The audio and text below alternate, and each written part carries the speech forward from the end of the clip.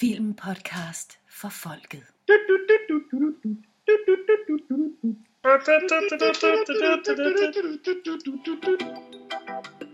Oh, darn it, Mr. Lamar.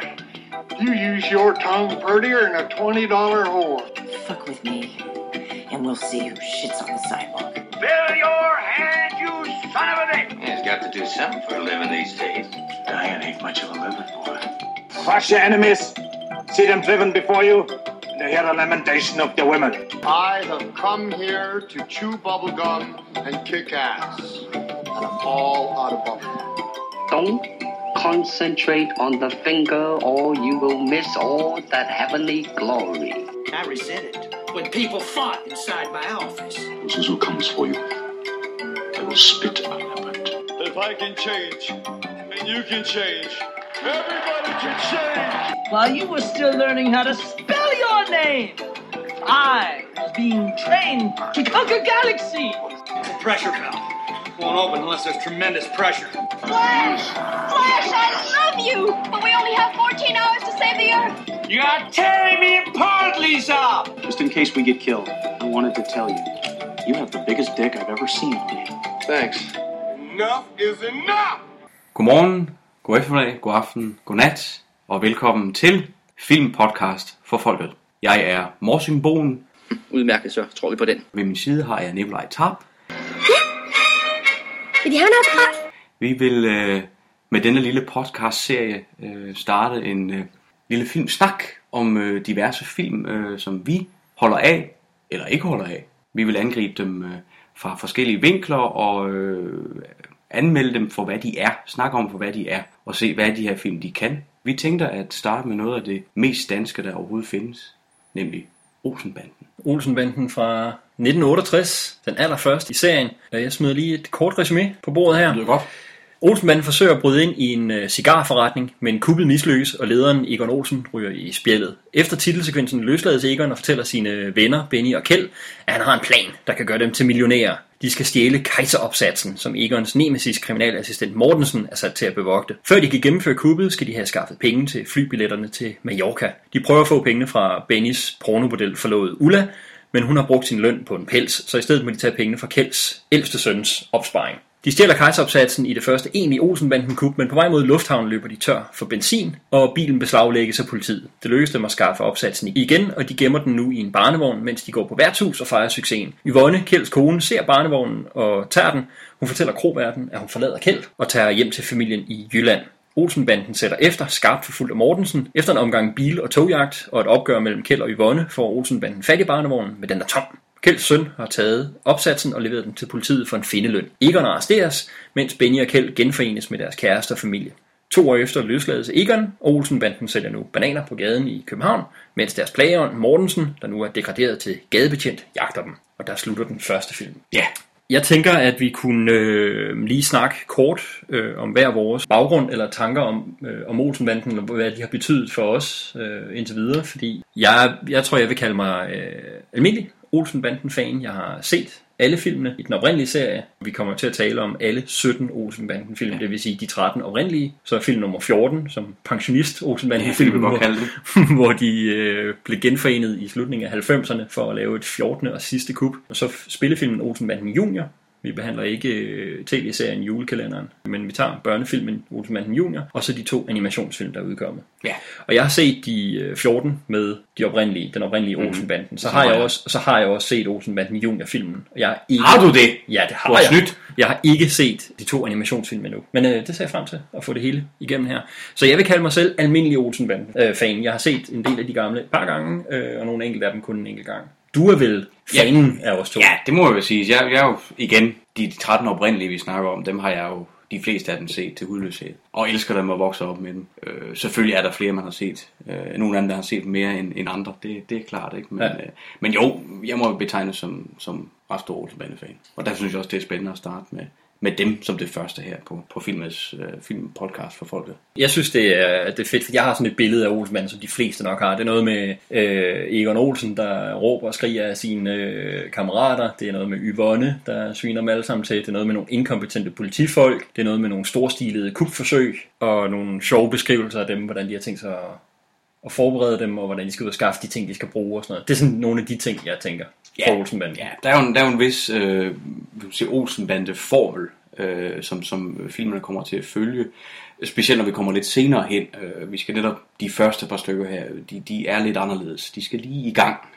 Men ja, som sagt, det kommer vi ind på, når vi begynder at analysere den lidt nærmere. Så der er simpelthen en formel og nogle ting, som er Olsenbanden sådan faste elementer. Det vil jeg sige. Der er en række ting, der sker igennem en Olsenbande-film, som jeg siger, det skal være med, om man så må sige, før at det er en rigtig Olsenbande-film. Der tænker jeg lidt, at du så som fan, så må du hugge til og sige, når vi kommer så løbende til dem, og sige, det her, det er simpelthen et grundelement, og det her, nu begynder der at komme nogle ting. Det skal jeg prøve. Fantastisk. Ja. Men jeg tænker, vi kan også lige kigge på nogle af de mennesker bag filmen, og også nogle af de største foran. Bare lige en kort introduktion til dem. Og der er den største og vigtigste selvfølgelig Erik Balling, som instruerede dem alle sammen. At i dem vi kalder de rigtige, eller jeg kalder de rigtige Olsenbande-film i hvert fald. Så har du allerede lige smidt kortet på bordet. Sådan er det, så er der meldt ud. Fuldstændig. Jeg er Ranon i Olsenbande-film efter 1998. Sådan. Næsten efter 1981 også. Ja. Men Erik Balling er jo en af the grand old men i dansk film, ikke? Og var direktør for Nordisk Films spilfilmsafdeling helt fra 57 til 86. Han er blevet det allerede som 32-årig, og var der så en menneskealder nærmest og præget og domineret i også dansk film i høj grad, med både det han selv instruerede og det han var bagmand bag også. Ikke? Dansk film var vel mere eller mindre nordisk film på det tidspunkt. Det var det jo. Det er jo igen nordisk film, det ved vi, det er jo verdens ældste filmselskab, og det er det jo stadigvæk sjovt nok, fordi det heldigvis stadig findes. Erik Balling, han møder Ove helt tilbage i 1946 på en spillefilm, der hedder Diskret Ophold, hvor Ove han spiller en lille bitte birolle, og Balling er runner og scripter og indspilningsleder med mange små herrer. Nå, han var ikke instruktør på den. Nej, det var han ikke. Nej. For der på det tidspunkt er Balling kun 21. Og han spørger så ganske berømt, som det første han siger til Ove Sprogøe, om han kunne tænke sig en øl i pausen mellem optagelserne, hvor til Ove, som jo var, om ikke afholdsmand, så i hvert fald ikke så druklemfældig som så mange andre i tiden, siger nej tak, så hellere en sodavand. Og det var ligesom deres introduktion, men Balling ser allerede her, at der er et eller andet ved Ove Sprogøe, han godt kan lide. Hans ihærdighed, hans konstante opsøgen og spørgen ind til karaktererne, ind til scenen osv. Det falder han allerede for der, inden han selv er blevet instruktør. For der går nogle år, inden Balling så selv træder op og tager instruktørhatten på. Det sker først på scenen. Han var skolekammerat med Bjørn Vat Bolsen, som vi jo også senere får med i Olsenbande-filmen, som Holm Hansen og Grever og baroner og Lens baroner og hvad han ellers er. Han er jo den store big bad evil, ikke? Altså, når vi kommer lidt senere hen i filmserien. Men de havde gået i skole sammen, Balling og Vat Bolsen. Og Vat Bolsen hjalp så Balling med at få sit første instruktørjob, mens han var på scenen, hvor han bad Balling om at skrive en teaterforestilling til Vat Bolsen og nogle af hans venner. Og det blev så blandt andet med Ove Sprogøe. Det er en forestilling, der hed Nielsen, og som var en ret stor succes.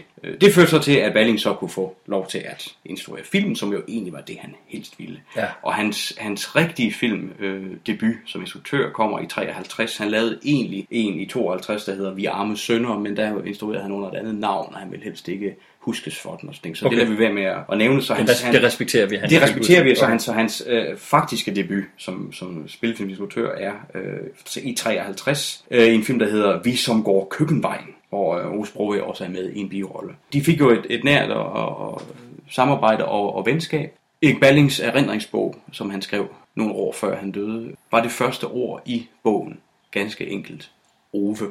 Fordi det var det, han startede stort set alle sine filmprojekter og idéer med. Det var ordet Ove. Hvordan bruger jeg ham? Hvordan får jeg ham ind? Fordi han holdt så meget af den her mand, og det han kunne, og det han repræsenterede.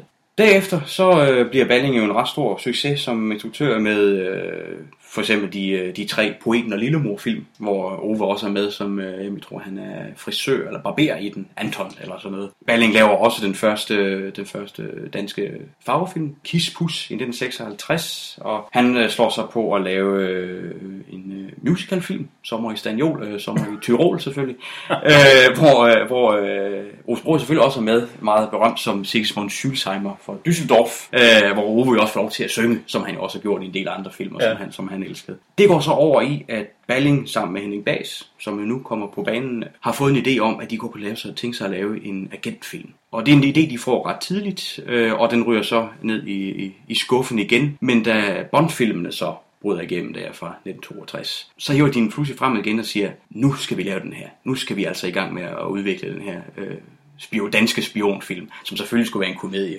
sat i deres stil og danske filmtid. Så de havde egentlig arbejdet på de her spionfilm før Bond-filmen kom. Ja. Okay, det er interessant. Ja, for der fandtes nogle andre i spionfilm i tiden. Også nogle europæiske, som lå der før, som egentlig var dem, de var inspireret af. Men da Bond så kom og blev den store succes, de jo lynhurtigt blev, så sagde nu skal det være. Så i 65 udkommer så Slå først fred, som jo så forener Ove Sprogøe, Morten Grundvald og Poul Bundgaard. Ja. Som jo senere skal blive så kendte i en anden konstellation, og det er den, vi nok skal nå til på et tidspunkt. Det sjove med den er, at det blev meget, meget stor succes i 65, da han kom ud, og vandt en bolig for bedste film, og Poul Bundgaard vinder en bolig for bedste mandlige birolle for hans skurkerolle som Kolik, den her mand med den kunstige arm med kniven i, og han er faktisk også glimrende i den. Ja, han spiller super skurk. Det gør han nemlig. Han er virkelig en skurk i den. Altså, det er som en odd job eller en Jaws eller sådan noget igen fra Bond-univers.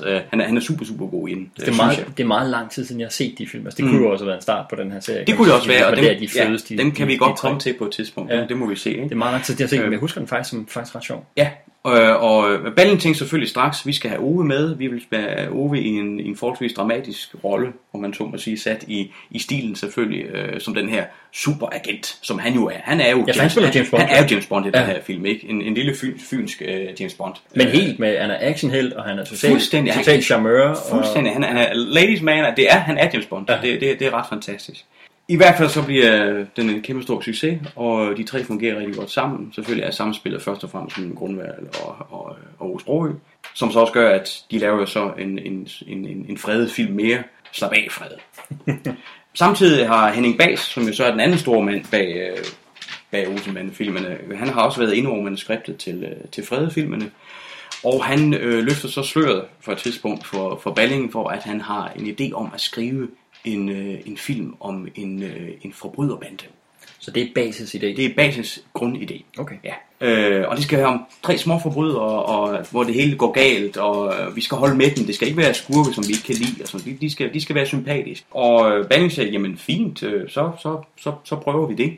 Og de tager på en ferietur til Frankrig og begynder at skrive på det. Et manuskript, der oprindeligt hed Perlefiskerne. Jeg ved ikke, hvad hele historien er bagved det, og heller ikke i forhold til, hvad filmen handler om, men den bliver så også hurtigt lavet om til Olsenbanden. De får den skrevet, og Bahs er jo så i dag også selvfølgelig mest kendt for netop at være medforfatter på de her film. Han var jo også rekvisitør på filmene, og han var special effects mand, og så var han jo meget berømt kendt for, at det er ham, der udtænkte de her geniale Egon Olsen-planer.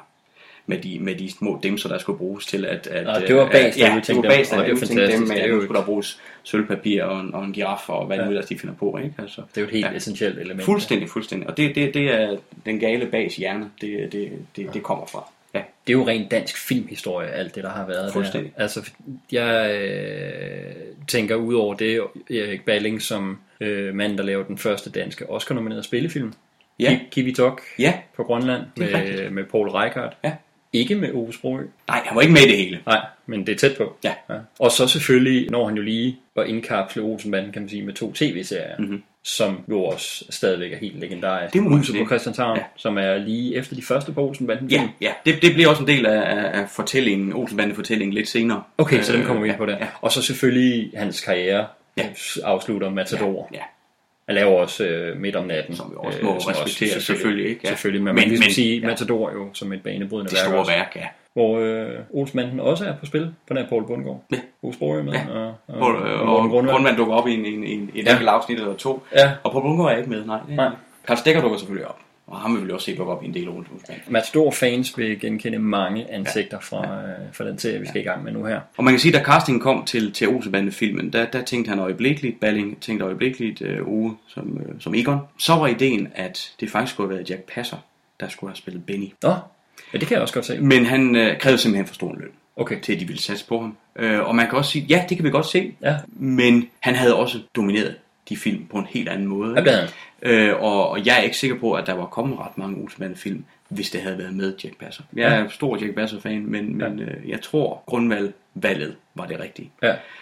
Og Poul Bundgaard kom så med, siger Balling, i en humoristisk lune sind, fordi Bundgaard var hans nabo. Men jeg tror nok, der ligger mere bag. Ikke? Ja. En lille sjov note er jo, at Kjelds mest berømte replik, jeg skal nok, dukker op i 1967, altså året før, i filmen Martha, hvor de 3 skuespillere også spiller sammen. Den her gamle skude, de sejler rundt på verdenshavene. Spiller Poul Bundgaard en maskinhjælper dernede, og Paul Rickard der råber efter han, kan du så for fanden sætte gang i den her motor og så videre, for han siger, jeg skal nok. Det er jo så lidt sjovt, at den replik bliver sagt af ham, før han er Kjeld. Ja, altså som sagt, jeg kunne sagtens se Dirch Passer i hvert fald i starten, kan man sige. Ja. Indtil Morten Grundvald kommer ind rigtig og rammer karakteren og gør den til sin egen. Så det kunne jeg godt tro, du var ret i, at vi nok ikke har kastet så mange film af sig. Jeg sidder og bliver helt lidt spændt, fordi nu napper jeg filmene sådan lidt, som vi kommer derhen af. Ja. Så jeg kan ikke huske særlig meget fra de senere. Jeg sidder og bliver helt spændt på nu, om Dirch Passer dukker op senere. Ja. Skal jeg afsløre det allerede, eller skal vi vente? Skal vi holde spændingen? Lad os holde spændingen. Vi holder spændingen. Lad os holde spændingen. Ja. Men jeg tænker bare, at han er ligesom med i næsten alt på det tidspunkt. Bare ikke sådan markant, som jeg kan huske i Olsenbanden. Vi må holde øjnene åbne for at se, om han dukker op på et eller andet tidspunkt. I det bliver spændende, det er det. Det er det, der er vigtigt arbejde. Det er ikke Finn Holger, det er Finn Dirch. Finn Dirch, okay. Skal vi gå filmen lidt igennem? Ja. Hvad er I for et par hundehoveder og hængeører? Så snart kvinderne klynker en lille smule, så stikker I halen mellem benene, så bliver I bange, så giver I op. Men vi skal ikke give op. Slaget er tabt, men der er tid til at vinde et nyt. Bare vi står sammen, en for alle, og alle for en. Men der skal handles. Der skal handles nu. Der skal handles hurtigt og dristigt. Det gør det ikke, det er skidt. Er I med mig, drenge? Ja. Så kom.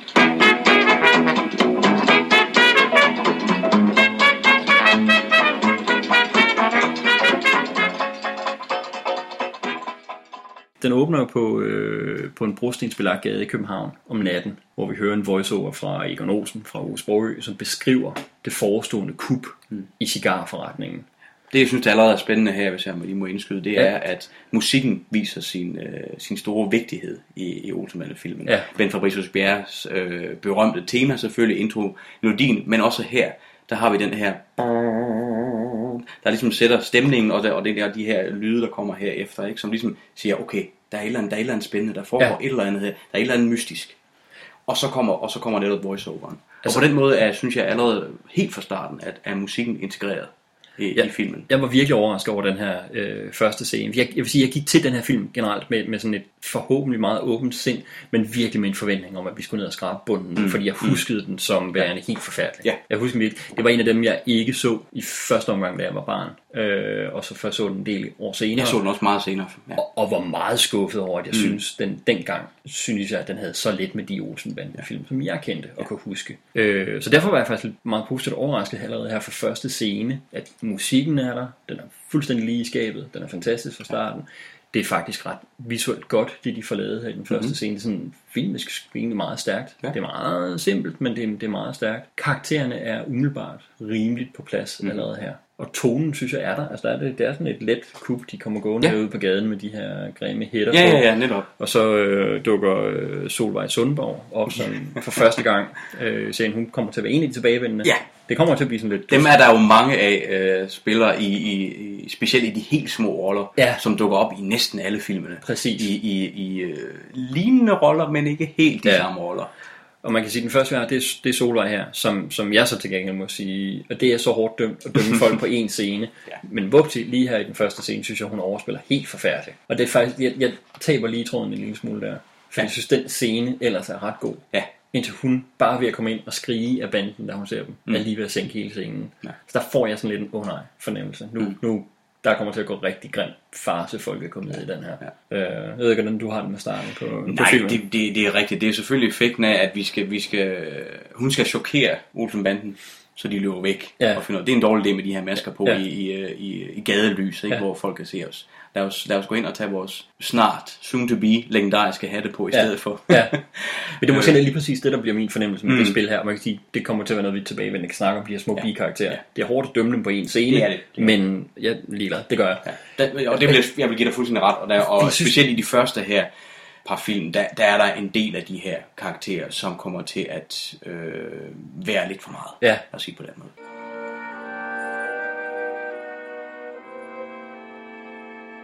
Vi kamuflerer os, går forsigtigt frem og passer på ikke at vække opsigt.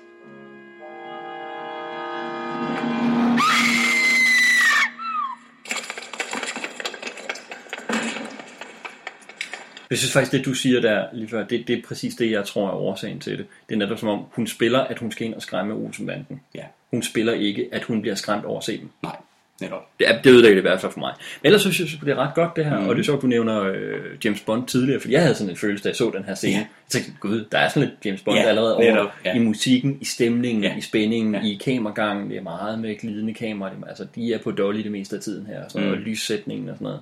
Så det er faktisk, det starter sgu egentlig ret. Jamen det gør det. Men selvfølgelig får de folk fuldstændig op, da Kjeld han skal lave den her diamantglasskæring. Og læg igen mærke til, hvad er den allerførste replik, Kjeld han har. Ja, hvad er det? Da Egon kigger surt på mig og siger, kom nu, få nu åbnet det her vindue. Ja, han siger, jeg skal nok. Og det er fantastisk. Det er Kjelds allerførste replik. Og det er jo sådan noget, der virkelig, der er de to karakterer i hvert fald virkelig etableret.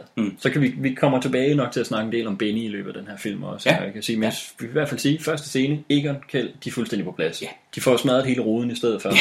Og så løber Benny og Kjeld i panik, da de hører politisirenerne. Men Egon siger, at de skal blive, man skal gå stille og roligt væk derfra, så man ikke vækker opmærksomhed. Og så bliver han arresteret på stedet. Fordi han står stadig ved siden af den smadrede rode. Han kommer til at fremstå dumt der. Det gør han meget dumt, ja. Det er jo ikke det, men jeg har Egon. Jeg er med på, at han bliver fanget hver gang, men jeg er ikke med på, at det er, fordi han er dum. Nej, men så alligevel, det sker nogle gange i de her åbningssekvenser, inden titelsekvensen kommer på, ikke? At han går i panik i de her situationer. Når man pludselig hører sirenen, så ved de to andre godt, vi tager benene på nakken, ikke? Altså, og Egon går lidt i panik, og vælger tit, at så de løber til højre, så løber han til venstre. Ja. De løber ned ad trappen, så løber han op ad trappen. Okay. Så han kommer altid til at tage de forkerte beslutninger, når politiet kommer i starten. Det er ikke fordi han er dum, han tænker sig jo om og tænker, man skal endelig ikke løbe fra de her scener, det er meget væk. Så kommer han til at se skyldig ud, og så bliver man snuppet. Det her vil være helt casual. Problemet er så bare, at han kan ikke spille casual, den gode Egon Olsen. Og ser jo møgskyldig ud. Det her er en af de første sådan Olsenbanden sådan faste bestanddele. Ja. Okay. Jamen så den vender vi garanteret tilbage til. Jeg sidder stadigvæk lidt med følelsen af, at det er sgu dumt. Det er da bare med at komme væk derfra. Uanset om man så løber den modsatte vej. Men du tænker på, Egon Olsen er jo genial. Han har jo tænkt det hele igennem. Han ved nøjagtigt, hvad man skal gøre, og hvad man ikke skal gøre. Det er så bare ikke altid, han er så god til at udføre. Ja, det er fantastisk. Nå, så klipper vi over til titelsekvensen. Ja. Som er meget tidstypisk, nemlig med at man ser hele creditlisten her. Ja. Det var tidstypisk dengang. Mm-hmm. I dag der kommer den jo til sidst. Ja. Men det er jo et ikonisk billede, der kommer ned her. Absolut. Det er direkte på Vridsløse lille statsfængsel. Og det er bare holdt der. Jeg har et minde om, at sådan er det i dem alle sammen. Det mener jeg, det er. Det får vi jo se. Men Egon han kommer ud. Ja. Han bliver hentet af sine venner. Ja. Der står med flag. Ja, det er jo det. De står jo med flere børn. Vi står med Børge er jo den berømte. Jes Holtsø, som spillede ham. Han blev jo castet på grund af sine meget tykke briller, og som så gav ham det her meget specielle udseende. Og jeg synes faktisk, han gør det rigtig godt af en børneskuespiller. Jeg synes, han er jo også en ikonisk del af film, så jeg synes, det er skønt, at det lige præcis er ham, man ser mest af. Og så har de jo så barnevognen med, fordi de har jo flere børn her. Kjeld har fået et barn mere. Ja, de er faktisk... Og så er der en storebror, Biver. Men ham har vi jo ikke set. Ham ser vi lidt senere, ikke? Ja. Altså, men i hvert fald indtil videre, der har de to børn i hvert fald. Ja, netop. Og hvad hedder han? Bennys berømte bil, Cadillac'en, han kører rundt i, er hvid i den her film. Ja. Det er stort set altid den samme model, de kører rundt i, men den skifter lidt farve fra film til film. Den er hvid her i den første. Okay. Fordi man kan sige, nu grund til det er interessant at snakke overhovedet om, at der er to børn på det her tidspunkt. Ja. Det er jo fordi, det er en lille forvarsel, en lille spoiler for de fremtidige film. Ja. Men sådan er det. Vi kommer til at spoile væk. Sådan er det. Så ikke man har set filmen, så skal man bare stoppe og få den set, og så kan man vende tilbage hertil. Ja, ganske enkelt. Men det er jo, at der er jo ikke så mange børn, når vi når til toren. Nej. Allerede for toren er der røget nogen, og når vi kommer videre, er der røget endnu flere. det er Børge, vi kan lide, det er Børge, vi skal have. Det kommer vi til at snakke om, når vi når dertil i hvert fald. Okay, men udover at han bliver hentet af sine venner der, så dukker der en anden karakter op her. Der kommer en politibil blæsende ud. Ja. Med en, som jeg har her kaldt kriminalbetjent Overspil Mortensen. Det må man sige. Peter Sten, som kriminalassistent Mortensen, som kommer ud. Og her er jeg lige ved at stå i filmen her, for jeg synes, han spiller helt forfærdeligt. Ja. Vi ser senere... Ingen gang i folkekomedieøje med. Jeg synes simpelthen, det er helt forfærdeligt. Ja, jeg er fuldstændig enig. Vi ser ham senere i fuld statur ud af bilen, og han er den her, eller bare dengang, den her høje, meget slanke figur. Selvfølgelig også i sædet i tætsiddende tøj, så han kommer til at få det her endnu tyndere udseende, og bliver den her meget goofy karakter, som hele tiden går ind ad en forkerte dør, og det bliver overspillet osv. Jeg ser det lidt som et forsøg på at ramme en Jacques Tati tone. Jeg ved, at Ove Sprogøe var meget, meget stor fan af Tati, og det tror jeg også, Balling var. Okay. Og Tati var jo den her franske humorist og filmskaber, som i tiden, i årene før, var meget anerkendt. Hans film vandt også Oscars og så videre. The winner is My Uncle, Spectre Grey Auto Films. Award for the French film My Uncle, Jacques Tati.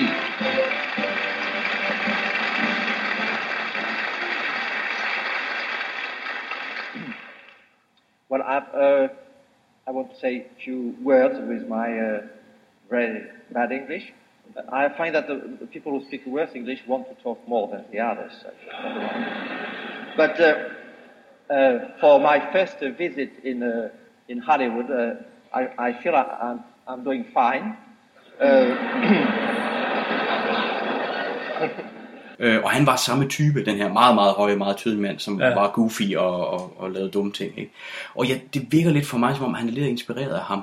Det kan jeg godt følge dig. Det lykkes bare ikke rigtigt, og det bryder for meget generelt i hele filmen. Det synes jeg. Altså, vi kommer helt sikkert tilbage til det. Altså, fordi jeg lige her i den første scene, hvor han dukker op, der havde jeg ikke rigtig en følelse med ham andet. Jeg virkelig synes, han overspillede. Altså helt vildt. Okay, men Olsenbanden kører derfra. Egon, han snakker om, at han har store planer. De kører hen på deres tilholdssted. Ja. Som jo ikke er hjemme ved Kjeld, som vi kender det senere. Men som er Café Hamlet, som er en mærkelig bodega. Hvor Paul Hagen er kromand. Ja, han er Hansen, som driver kroen, som har et bordel ovenpå. Ja. Og der er som ikke rigtig lagt skjul på det. Nej. Det er et bordel. Der kommer prostituerede op og ned ad trappen. Vi får jo følt at vide, at Egon har siddet 2 år i fængsel. Ja, 2 år i fængsel, ja. Egon bliver jo kaldt op på første salen af Grete Sønck, og som Connie. En lille sjov ting med Grete Sønck er, så vidt jeg ved, og så hud jeg visker, så er hun jo med i den her, og så er hun med i den nummer 14 i 98. Ja.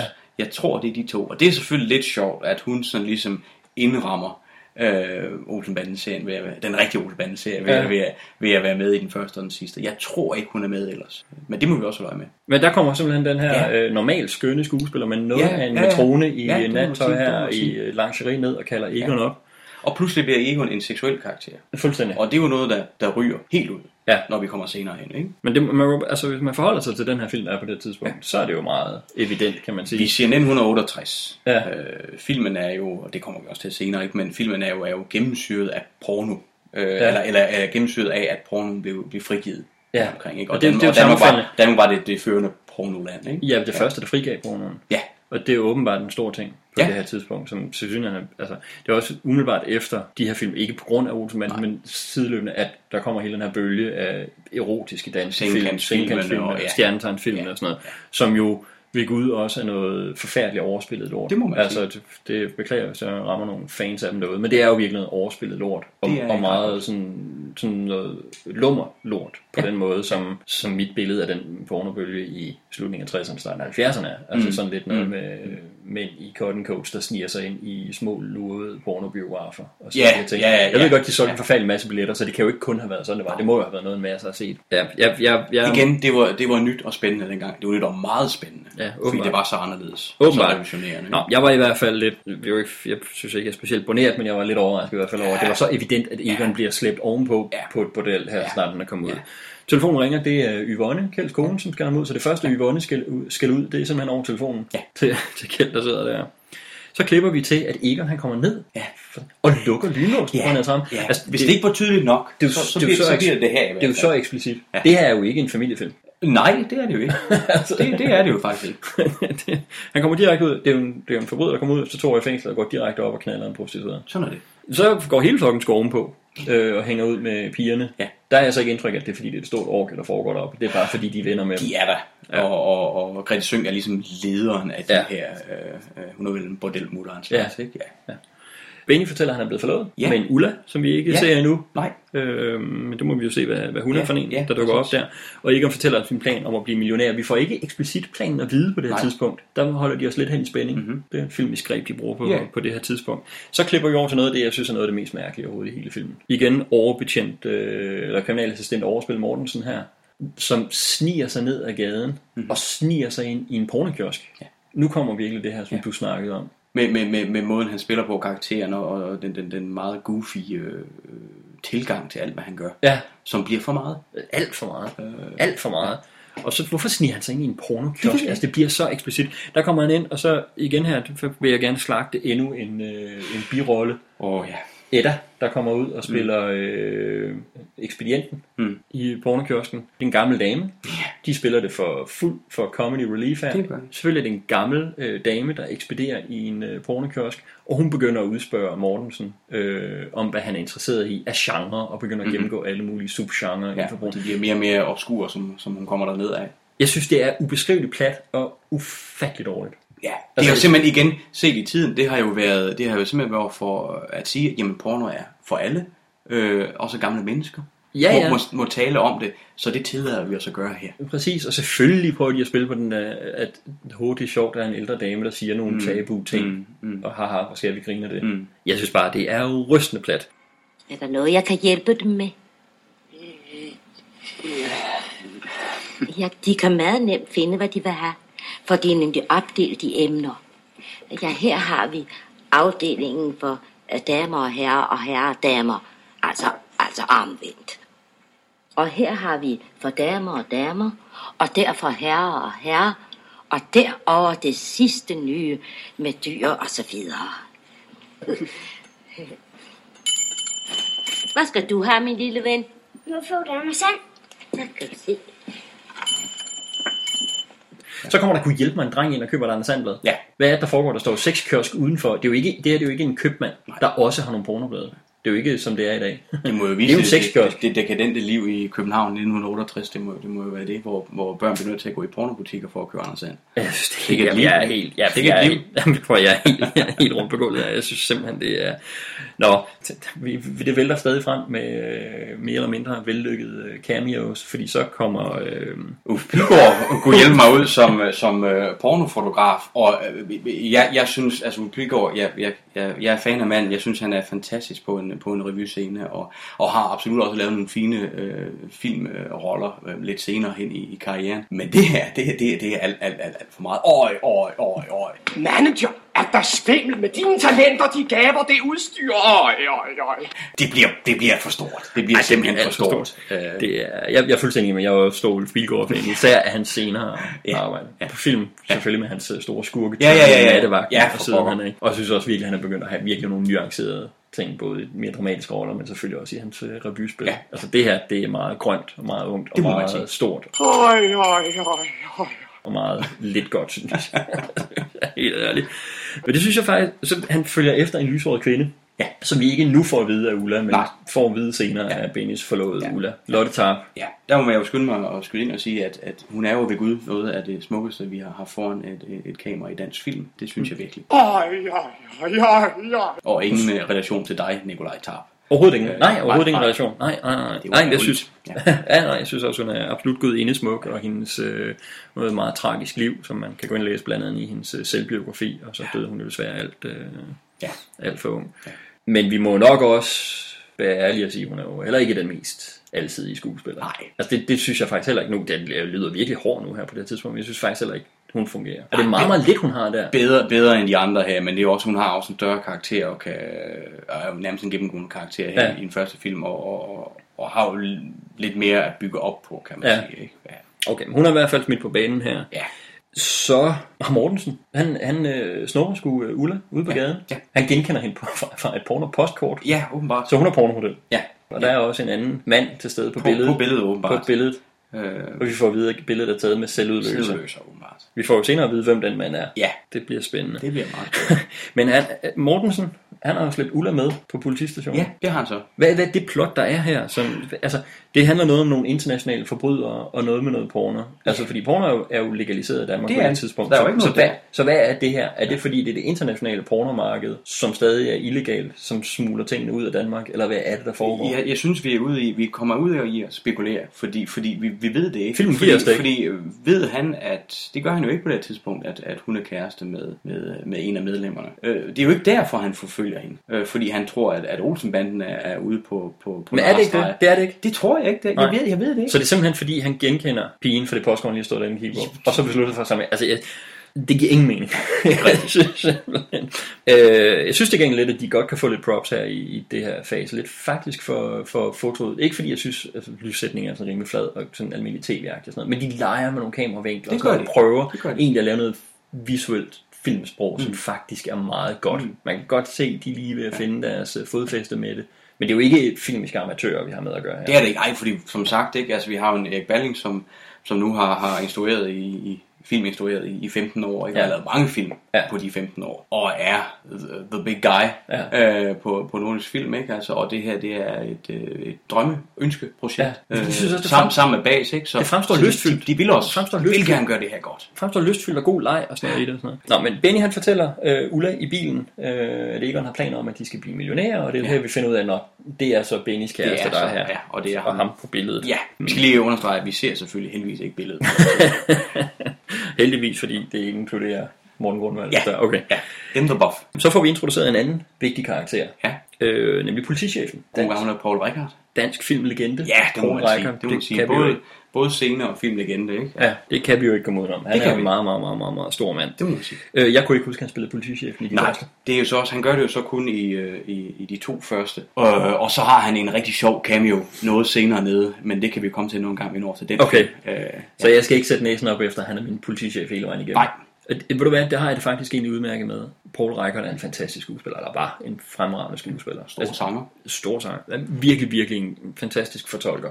Og han er okay her. Altså han er markant bedre end Peter Sten, må man sige. Det må man sige. Men han jabber igennem replikkerne. Altså det er som om han bare skal have det der liret af, så vi kan komme videre, fordi hvad fanden sidder jeg her? Det er lidt venstrehåndsarbejde for ham. Ja, det er ikke for undskyld til alle, der eventuelt er venstrehåndet derude. Men det er sådan udtrykket her. Men er det ikke lidt? Han det er lidt sløset, ikke? Ja, det er det. Okay. Han har sådan ligesom... Han har en idé om sådan her karakter, bum, bum, bum, så gør vi det, færdig. Han har ikke spurgt synderligt ind til den her karakter.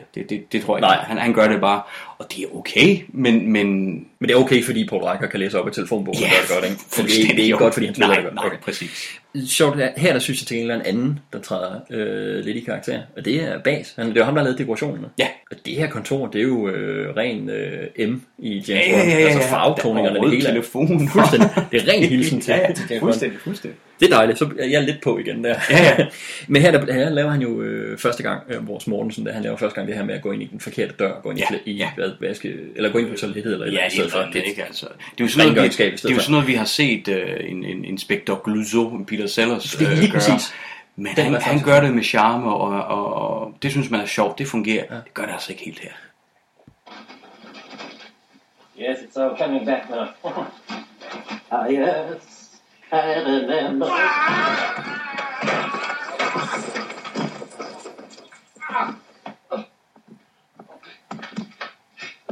Well, that felt good. Det er sjovt, fordi det lige præcis, der nu nævnte du Tati tidligere, og det kan jeg godt se. Det er mere hans statur. Ikke? Men det er det, fordi i det her dumhedsaspekt og sådan noget, jeg tænker rent Clouseau. Ja. Og der er der altså med alt respekt langt fra Peter Sten til Peter Sellers. Det er der. Sådan er det bare. Ja, synes stadig, jeg skal nok sige typisk, der kommer et tidspunkt, hvor jeg synes, det faktisk fungerer, men jeg bliver hovedrystende, hver gang han går i gang med det. Vi klipper over til en udstilling af kejseropsatsen. Ja. Fordi Mortensen får opgaven af politichefen, at han skal bevogte den her. Ja. Og det er selvfølgelig her, det går op for os, at det er målet for Olsenbanden. Ganske enkelt. Og det er allerede her lidt spøjst, og noget, som er ikke særlig Olsenbande-agtigt. Fordi jo, de går også senere hen efter juveler og diamanter og så videre, men de er jo lidt Robin Hood. Altså, de tager fra de onde rige og giver til dem selv, som er sådan lidt gode i hvert fald. Ikke? Præcis. Og her får jeg jo ikke indtrykket af, at den her skulptur den er jo ikke stjålet i forvejen. Nej. Og det er ikke en ond mand, der har den. Nej. Og det bryder lidt, fordi så bliver de jo meget mere tyveknægte i den her, end de er fremover. Men det man kan sige, det er, at det bryder retroaktivt, fordi vi senere kender det andet. Ikke? Det bryder jo ikke på det her tidspunkt. Her der bliver vi simpelthen bare introduceret til dem som ret gemene forbrydere. Ja. Altså for mig gør det lidt sværere at holde med dem. De sætter deres charme ned. Hvor man kan sige, at det er måske derfor, at de prøver at omringe dem som med politifolk, som er så dumme, at vi ikke rigtig kan holde med dem. Jeg ved det ikke. For mig gør det så bare, at modstanden imod dem bliver også det svagere. Ja. Men her der har vi jo den første scene, hvor Egon beskriver lidt mere i detaljer. En plan, ja. Og vi får introduceret hele det her element med, at glasmontren, hvis man rører ved den, så glider den ned igennem gulvet. Fordi selvfølgelig Tove Mortensen ikke kan lade være med at læne sig op af den, da han ser, at Olsen-banden er inde og kigger på skulpturen. Præcis. Og der får vi også set, at når det sker, jamen så bliver figuren sænket ned, sammen med montren ned i gulvet. Det kan slet ikke lade sig gøre, Olsen. Det er i hvert fald slet ikke noget for små fummelfingrede fuskere og tredjerangs amatører som dem. Der må være noget, de har misforstået. Det er godt gjort, at vi er bare ganske almindelige på udstilling. Ja, vi er meget interesserede. De skal bare huske én ting. Jeg er her hele tiden.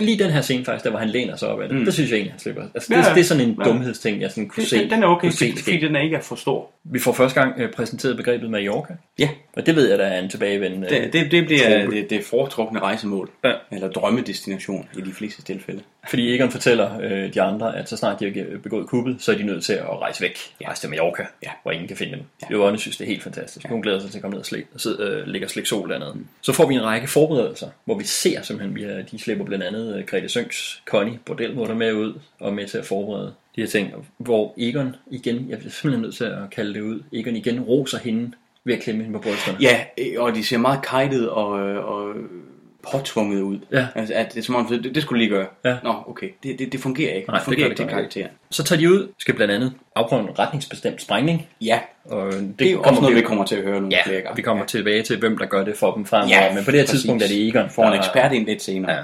Og det er måske meget godt, fordi på det her tidspunkt er det Egon, der skal stå for det. Ja. Og han springer jo simpelthen det betonrør i luften, som han og Benny sidder i. Kjeld er selvfølgelig helt i karakter jo løbet sin vej, fordi han bliver bange. Ikke? Men og det passer selvfølgelig, fordi Egon og Benny dør jo her. Ja. Det er jo netop, det er netop et punkt, jeg tænker over. Det er ligesom det her, fordi der kommer til at ske nogle lignende ting senere hen. Ikke helt så voldsomt det her, men vi får ligesom her præsenteret, at Olsen-banden vi er et univers, hvor Olsen-banden er, om ikke usårlige, så er de i hvert fald svært besværlige at gøre skade på. Ja. Og end sige slå ihjel. De er lidt overmenneskelige. Altså, og det er jo selvfølgelig set i komediens tegn.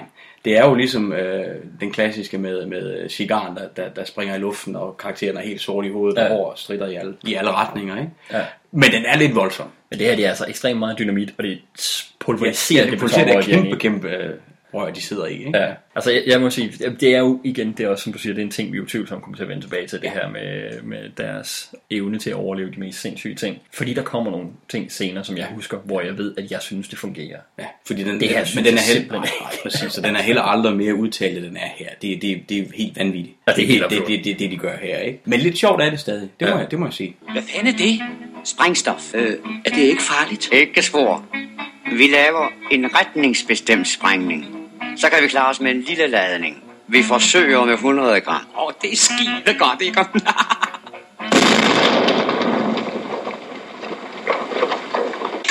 Så har vi, nu har jeg jo været rimelig glad for den indtil videre, den her film her. Nu kommer vi til mit store smertensbarn, fordi så er de hjemme hos Kjeld, de gennemgår de sidste detaljer, det går op for dem, at de mangler penge, fordi Benny er blevet bedt om at bestille flybilletter til Mallorca, men de skal betale for dem. De skal jo betales, inden de må tage afsted. Og her der får vi en karakter på banen, som jeg hader.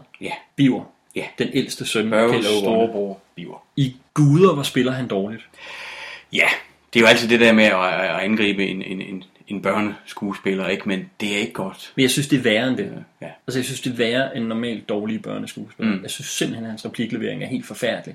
Og man kan se, at så snart han har afleveret en replik, så kigger han lidt ud til venstre i kameraet, tydeligvis på en eller anden regissør, eller Balling, eller en eller anden, der står og skal guide ham videre igennem det. Han går ud af scenen flere gange.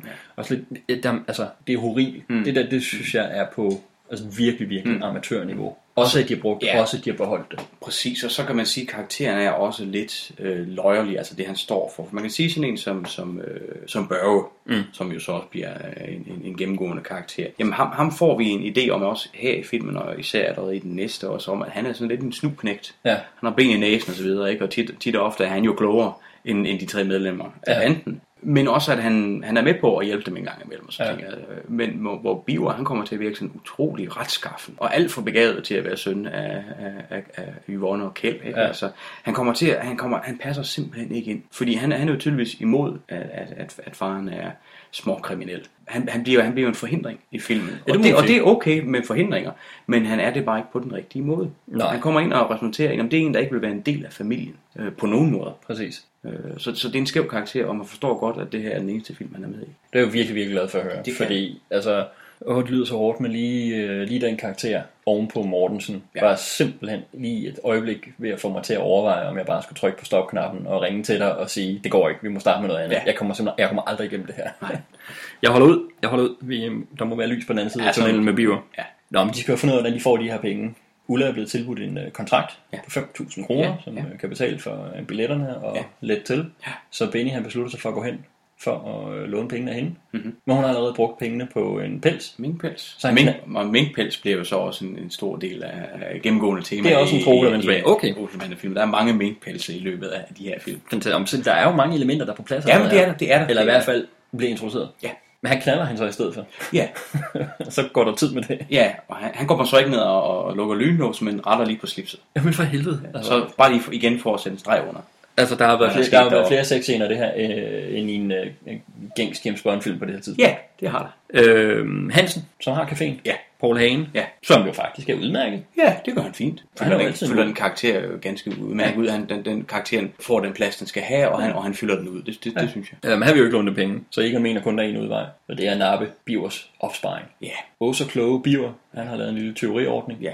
Så han snupper sin far og Egon og Benny på færre gerning, og Yvonne kommer ind. Og vi har jo egentlig noget her, som faktisk er en ret potentielt dramatisk scene. Ja. En far, der stjæler fra sit barn. Ja. Altså, jeg synes, der var virkelig, der lå noget potentielt drama i det her. Det er jo sådan noget af det, hvor det virkelig falder jo, ved at Biver spiller så elendigt. At scenen bliver irriterende for mig, hvor den kunne dramatisk have været rigtig stærk. Mm-hmm. Men den slutter godt med Egon, der siger, hvor gammel er du? Ja. Han er 14. Godt. Drengen er ikke myndig.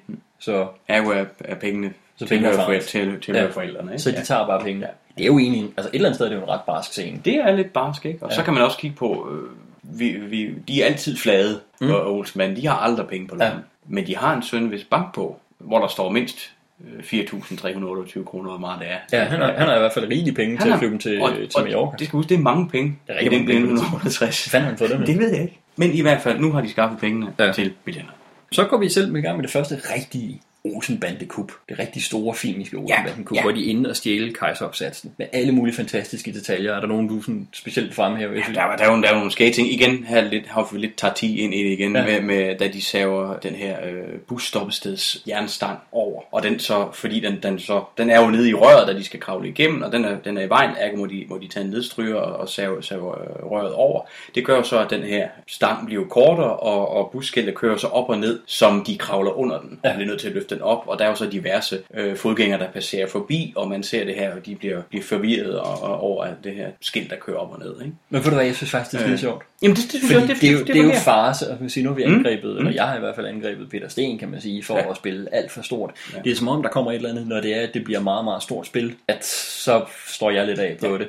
Men når det bliver som de her ting, hvor det bliver sådan relativt underspillet, og reaktionerne for de folk, der kommer hen, er som de skal være, ikke? Og ikke er som hende i åbningssekvensen, ikke? Præcis. Og så er det bare et visuelt gag, det her med busstopstedet. Jeg synes det er ret sjovt.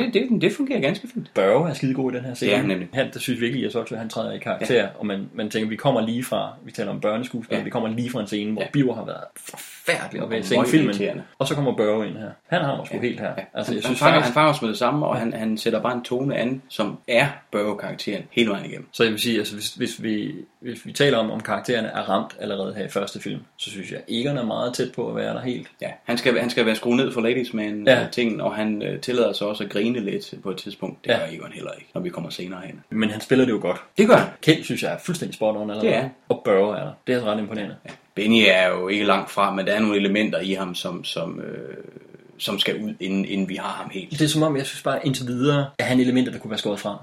Han bliver det ligegyldige med. Han er sådan lidt, der skal også være en tredje. Ja, præcis. Jeg ved ikke helt endnu, hvad hans funktion er. Nej. Jo, det er ham, der glemmer at fylde benzin på bilen, som vi kommer til sådan noget. Men... Og det er jo også klart, kan man sige, hvis, som vi snakker om i introduktionen af filmen, hvor hvis tanken var, at det skulle have været Jack Passer, der skulle spille ham. Ja. Så er spørgsmålet, om manuskriptet så er skrevet derefter. Ja, jeg har fundet lillebror. Og så putter vi Morten Grundvald ind, og så bliver det noget andet, end det de havde tænkt. Det kan godt være, at alene Dirks tilstedeværelse ville have været så stor, at karakteren ville have været der, og man ville have husket karakteren. Altså jeg tror, hvis den her film var stoppet, eller den her serie var stoppet efter en film, så var der ingen kæft, vi kunne huske Benny. Nej. Men han kommer så igen, han har jo mange film at komme tilbage på, kan man sige. Nå, så har vi jo selvfølgelig, at Yvonne og Biver, lille baby, og Ulla venter i lufthavnen. Ja. Ulla, hun er kvalme. Hint, kan jeg vide, hvad det kan være. Hvad kan det være? De venter i lufthavnen, men Olsenbanden dukker ikke op. De løber tør for benzin ude på motorvejen. Og det er jo klassisk, hvortil siger man, har du ikke fyldt den op, spørger Egon. Så siger jeg, okay, efter jeg puttede på for en 5'er. Så kører du, mennesker. Hvorfor fanden kører du ikke? Det er nok, fordi der ikke er mere benzin på. Hvad? Det kan jeg ikke forstå. Jeg kom sgu på for en 5'er. Og det siger han jo i næsten alle Olsenbanden-film, ikke? Og det er jo helt fantastisk. Det er jo sådan en ting, det er skide godt. Og der har Benny et skide godt lille moment. Ja. Ikke? Og der er Benny karakter. Man siger, okay, det er det, han er der for. Det er det, han fungerer som. Ja, det er for at være en flummergøj. Det er ham, der skaffer ting, det er ham, der, men det er også ham, der sådan ikke lige helt har husket at betale for billetterne, og ham, der ikke har husket at fylde benzin på. Vi ser forresten også, det må jeg tidligere i filmen, da Kjeld skal ringe hjem, at Benny bruger det her fantastiske bøjede stykke metal, som han har, som jo kan åbne ølautomater og døre og også få telefoner til at virke. Det er helt fantastisk det her. Hvis jeg kunne finde det her bøjede stykke jern her, så no stopping me, man. Det har et navn, har det ikke? Bliver det ikke kaldt noget senere? Ja, noten, eller det, jo, jeg tror, Egon kalder det et eller andet, de dertil indrettede. De refererer til det på et tidspunkt, fordi det bliver en meget kendt rekvisit, fordi den har alle de her egenskaber. De misser flyveren, og politiet tager sgu bilen, de klipper pladerne, fordi der er jo alt muligt galt med den der, den holder ud på motorvejen, der er retsle, og dækkene er helt slidt ned, ikke? Ja. Så de mister bilen med kejseropsatsen i til politiet, så politiet ikke er klar over det. Så har Paul Reichert en sgu meget sjov replik, da han overtager ledelsen, fordi da politiet opdager, at kejseropsatsen er væk, han siger, jeg overtager selv ledelsen. Hold mig underrettet, så går han. Klip til nat hjemme hos ham, ikke? Klip til nat hjemme hos... Og det er faktisk det er meget fint lavet for mig. Hold mig underrettet, dag og nat. Ja. Bam! Klip til nat hos ham. Og så kommer Mortensen og holder ham underrettet. Ja, præcis. Og politiet bliver skidesur. Ja. Og der bliver samspillet mellem dem på en eller anden måde. Det er som om, at de øjeblikke, hvor jeg synes, Mortensen fungerer bedst, det er faktisk, når Paul Reichert løfter ham. Ja. Det er som om, Paul Reichert går ind og sætter en tone, som Peter Sten spiller efter. Og der slipper han egentlig igennem, synes jeg. De finder jo en ting nede. Det er jo grunden til, at Mortensen opsøger chefen. Han finder en ting nede i kælderen. Ja. Han finder det her berømte billede af Ulla og Benny. Så det med celluløseren. Nå, hvad siger de så til det, om jeg må spørge? Selvudløser. Så og man kan sige, her taler vi jo om tilfældige sammenfald og sådan noget, men det er jo fint nok, det må man bare gå med ind. Vi ser Benny, han taber den dernede, og der er så skrevet på det billede en hilsen fra Ulla til Benny, ikke? Og det så gør så, at Mortensen betragter det som et spor. Det er jo behørigt dumt og tilfældigt, men okay, det fungerer egentlig. Jeg er sgu egentlig meget godt med på det her tidspunkt, oven på kuppet og sådan noget. Jeg synes, det er rimelig godt underhold. Så får vi jo et fuldstændig ikonisk billede. Olsenbanden i silhuet, der går langs Kalvebod Brygge. Det er til temaet. Fuldstændig. Der kender vi Olsenbanden, som vi kender Olsenbanden bedst, ikke? Lige så vel som man bare behøver lige at høre en antydning af temaet, og man ved, hvad det er, så skal man bare se det billede. Fuldstændig. Så ved man jo fuldstændig, hvor vi er. Altså, måske det mest filmikoniske i dansk filmhistorie er jo rent faktisk det billede. Ja, fuldstændig. Og måden det bliver genbrugt på. Fuldstændig. Egon giver en ordentlig skidebade, for de har mistet bilen. Så bryder de ind på statens bilinspektion. Ja. Fordi de skal jo have kejseropsatsen tilbage. Der er en hund, en vagthund, der hedder Fido. Og den har de åbenbart ikke taget højde for. Hjælp! Så hjælp mig du! Bare rolig, Kjeld. Se den lige i øjnene. Det lærer de så af, kan man sige, fordi senere i løbet af filmene, der kommer der jo en del hunde, og der er de altid gode til at håndtere dem. Men er det vi skal lade det slippe afsted med her? Ja, det er lidt det, for jeg sidder også og tænkte, fordi det bliver jo kun brugt, fordi så hopper hunden ud og jager Mortensen væk, som jo har forfulgt dem til bilinspektionen. Fido ligger der med sit kæmpe knoglekødben, og det er meget, meget tegneserieagtigt. Det er fint nok. Men det er simpelthen, skal vi lade dem få et fripas på den her, for at Olsenbanden lærer noget her? Ja. For nu tager de altid højde for, at der er vagt. Det er højde for hunden. Ja. Okay. Nu har de fået kejseropsatsen tilbage. Mm-hmm. Den gemmer de i lillesøsters barnevogn. Ja. Og så gør de jo så det, som man jo så åbenbart gør, når man er forbryder og har fået fat i flere millioner, og har mistet flyet til Mallorca. Så tager man hen på Café Hamlet og drikker igen. Og fejrer det. Og stiller barnevognen udenfor. Ja. Med kejseropsatsen. Og barnet. Ja. Dengang var det jo ganske typisk for en forælder, en mor i de fleste tilfælde, at stille barnevognen med barnet uden for en butik eller en café, eller hvad nu det måtte være. Så det er der sådan set ikke noget galt i. Men de har altså den her mange millioners værdi i den her barnevogn samtidig, som de har slæbt og slidt efter at få fat i. Ja. Og så lader de den bare ligge uden foran. Ja. Det giver ikke så meget mening. Jeg vil godt igen stille lille spørgsmålstegn ved intelligensen på herr Egon Olsen. Fordi det er jo ham, der leder, det må ham, der har ansvar for det her. Det er jo ikke skide smart. Yvonne dukker jo op og ser, at hendes barnevogn står uden for Café Hamlet. Ja. Og det vil jo en fornuftig mor jo ikke finde sig i. Nej, selvfølgelig. Jeg er helt på Yvonnes side her. Selvfølgelig. Hun går ind, så opdager hun, at hendes mand, som hun så troede sad på værtshuset, kunne hjælpe mig ikke engang sidder nede i baren. Nej. Han og de to andre er oppe ved pigerne ovenpå. Det er ikke godt. Hvad skal hun tænke andet, end at de ligger deroppe og knaller løs? Der ved vi jo så godt allerede, at det gør Kjeld ikke. Det er blevet præsenteret, at han går ikke op til damerne. Han elsker og forguder Yvonne og frygter hende også mere end noget andet tydeligvis. Med rette. Ja.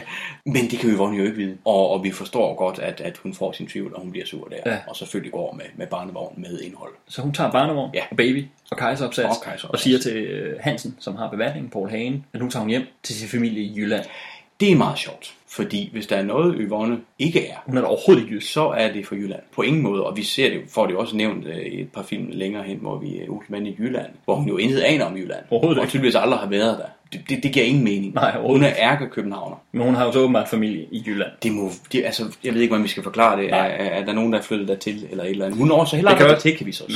Man kan også sige, at når man ser på den vej, hun rejser, som vi vender tilbage til nu her, så kan det være, at hun slet ikke har familie i Jylland. Hun slet ikke aner, hvordan de bor hen. Det er muligt. Yvonnes veje er urensagelige. Ja, det må man eddermame at sige. Jeg sidder lidt med den følelse, at hvis jeg havde set det her det var første gang, og jeg ikke så, hvad der kom senere, så ville jeg sige, at hun spiller godt. Tendens til overspil. Og det har nok noget at gøre med, at karakteren ikke er fuldstændig lige skabet nu. Hun er jo god her. Det er slet ikke det. Synes jeg. Det er slet ikke det. Så det er ikke for at tage noget fra Kirsten Walther sådan set. Men i forhold til, hvad jeg ved kommer, så er den jo ikke på plads endnu. Jeg tror, man bare så det her rent, vil jeg nok tænke. Hun er god, farverig karakter. Den er godt nok lige til den overspillet. Og så er det jo, Yvonne-karakteren er jo en stor karakter. Altså på den måde stor dramatisk karakter. Ikke? Helt sikkert. Over the top. Men det er også noget, man skal lære at styre. Men en balance, ikke? Det er noget, man skal lære at styre, og skal lære at pakke ind, både manuskriptet skal passe til, og dramatisk, hvad det bruges til, og sådan noget. Ikke? Man kan også sige her, at igen, altså det er jo nogle ret dramatisk tunge ting, de tager op i forhold til Kjeld-karakteren her. Vi har haft ham hjemme med en far, der stjæler nødt til at stjæle fra sit barn, og nu har parkeret barnevognen udenfor, og er på værtshus, og hvad konen tror op med prostitueret, og hun er nødt til at tage barnevognen og gå fra ham og rejse til familien i Jylland. Men det vil sige, det er jo også det er noget, der kommer til at præge Olsenbanden-filmene, men i særdeleshed i de to første. De er meget ofte en kommentar på samfundet og de mennesker, der bor i det. For meget, synes jeg, i de to første film her, hvor at det i de næste bliver små hints, små spydige kommentarer, en lille vits, hist og pist, som jeg synes klæder serien på en helt anden måde, end det gør det her.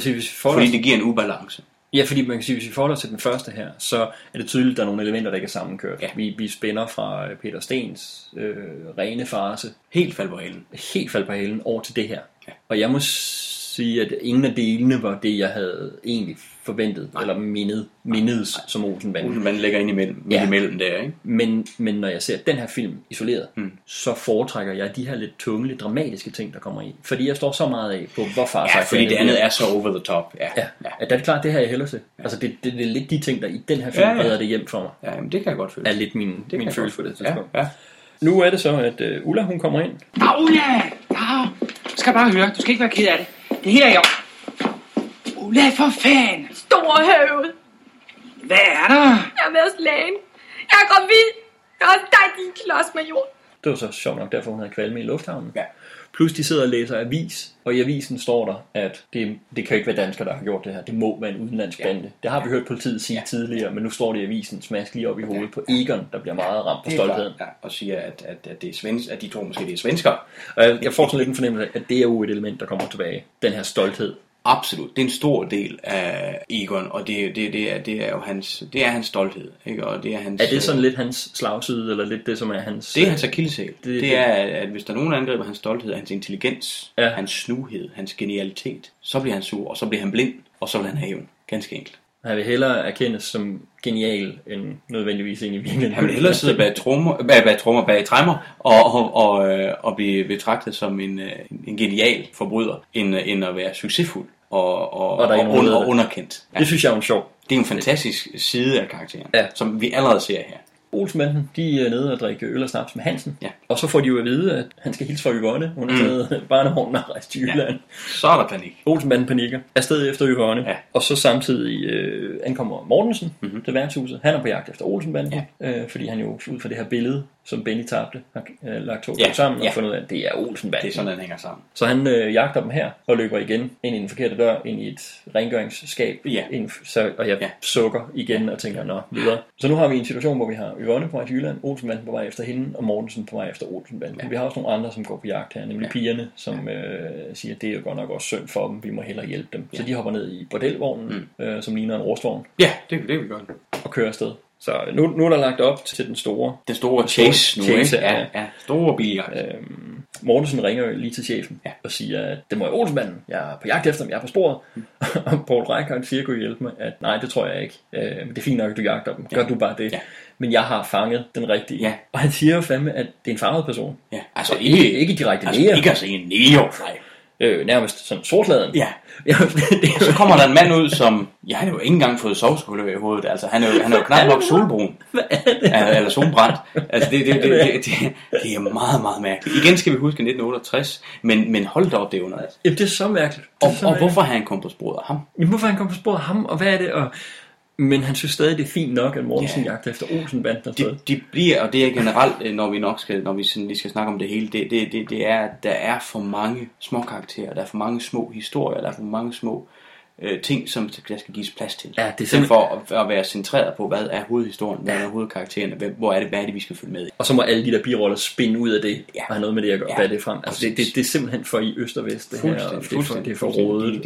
De skyder med spredderhavl her. Ja, det gør de godt nok. Nå, men Olsenbanden er selvfølgelig nødt til at tanke undervejs. Ja, det er fordi der er jo som altid ikke benzin på. De har ikke nogen penge til at tanke. Nej. Så i stedet for, så stjæler de en kranbil. Ja. Og tankpasseren, han sætter efter dem. Her der er faktisk et ansigt, som jeg genkender. Ja, han er jo tankpasser i flere af filmene. Han er tankpasser også, da de skal til Jylland. Fantastisk. Blandt andet sådan ting, ja. Fantastisk. Er det den samme karakter? Nej, det kan det ikke være. Okay. Fordi han vil huske dem så. Men han dukker op i rigtig mange af Olsenbanden-filmene i de her helt små roller. Ernst Meyer, ja. Jeg synes, han har super godt ansigt. Skønt ansigt. Og han er ekstremt troværdig. Ja. Jeg husker lige, da jeg sad og så den scene, udover at jeg kunne genkende hans ansigt fra andre film, så min følelse var, at han er jo ikke skuespiller, det er så naturligt. Ham har de har bare fået en tankpasser til at lige lave den her. Det var min følelse. Han er skidegod. Jeg synes, han er super god. Ja. Og det er bare et bevis på, at nogle af de andre, der dukker op småt, er lige ved at sænke filmen, fordi de skyder helt ved siden af i en scene. Her er en, der fuldstændig løfter det og bærer det. Jeg tror fuldt på. Og det er faktisk de der små momenter med sådan en, det er sådan noget, der trækker mig ind i igen.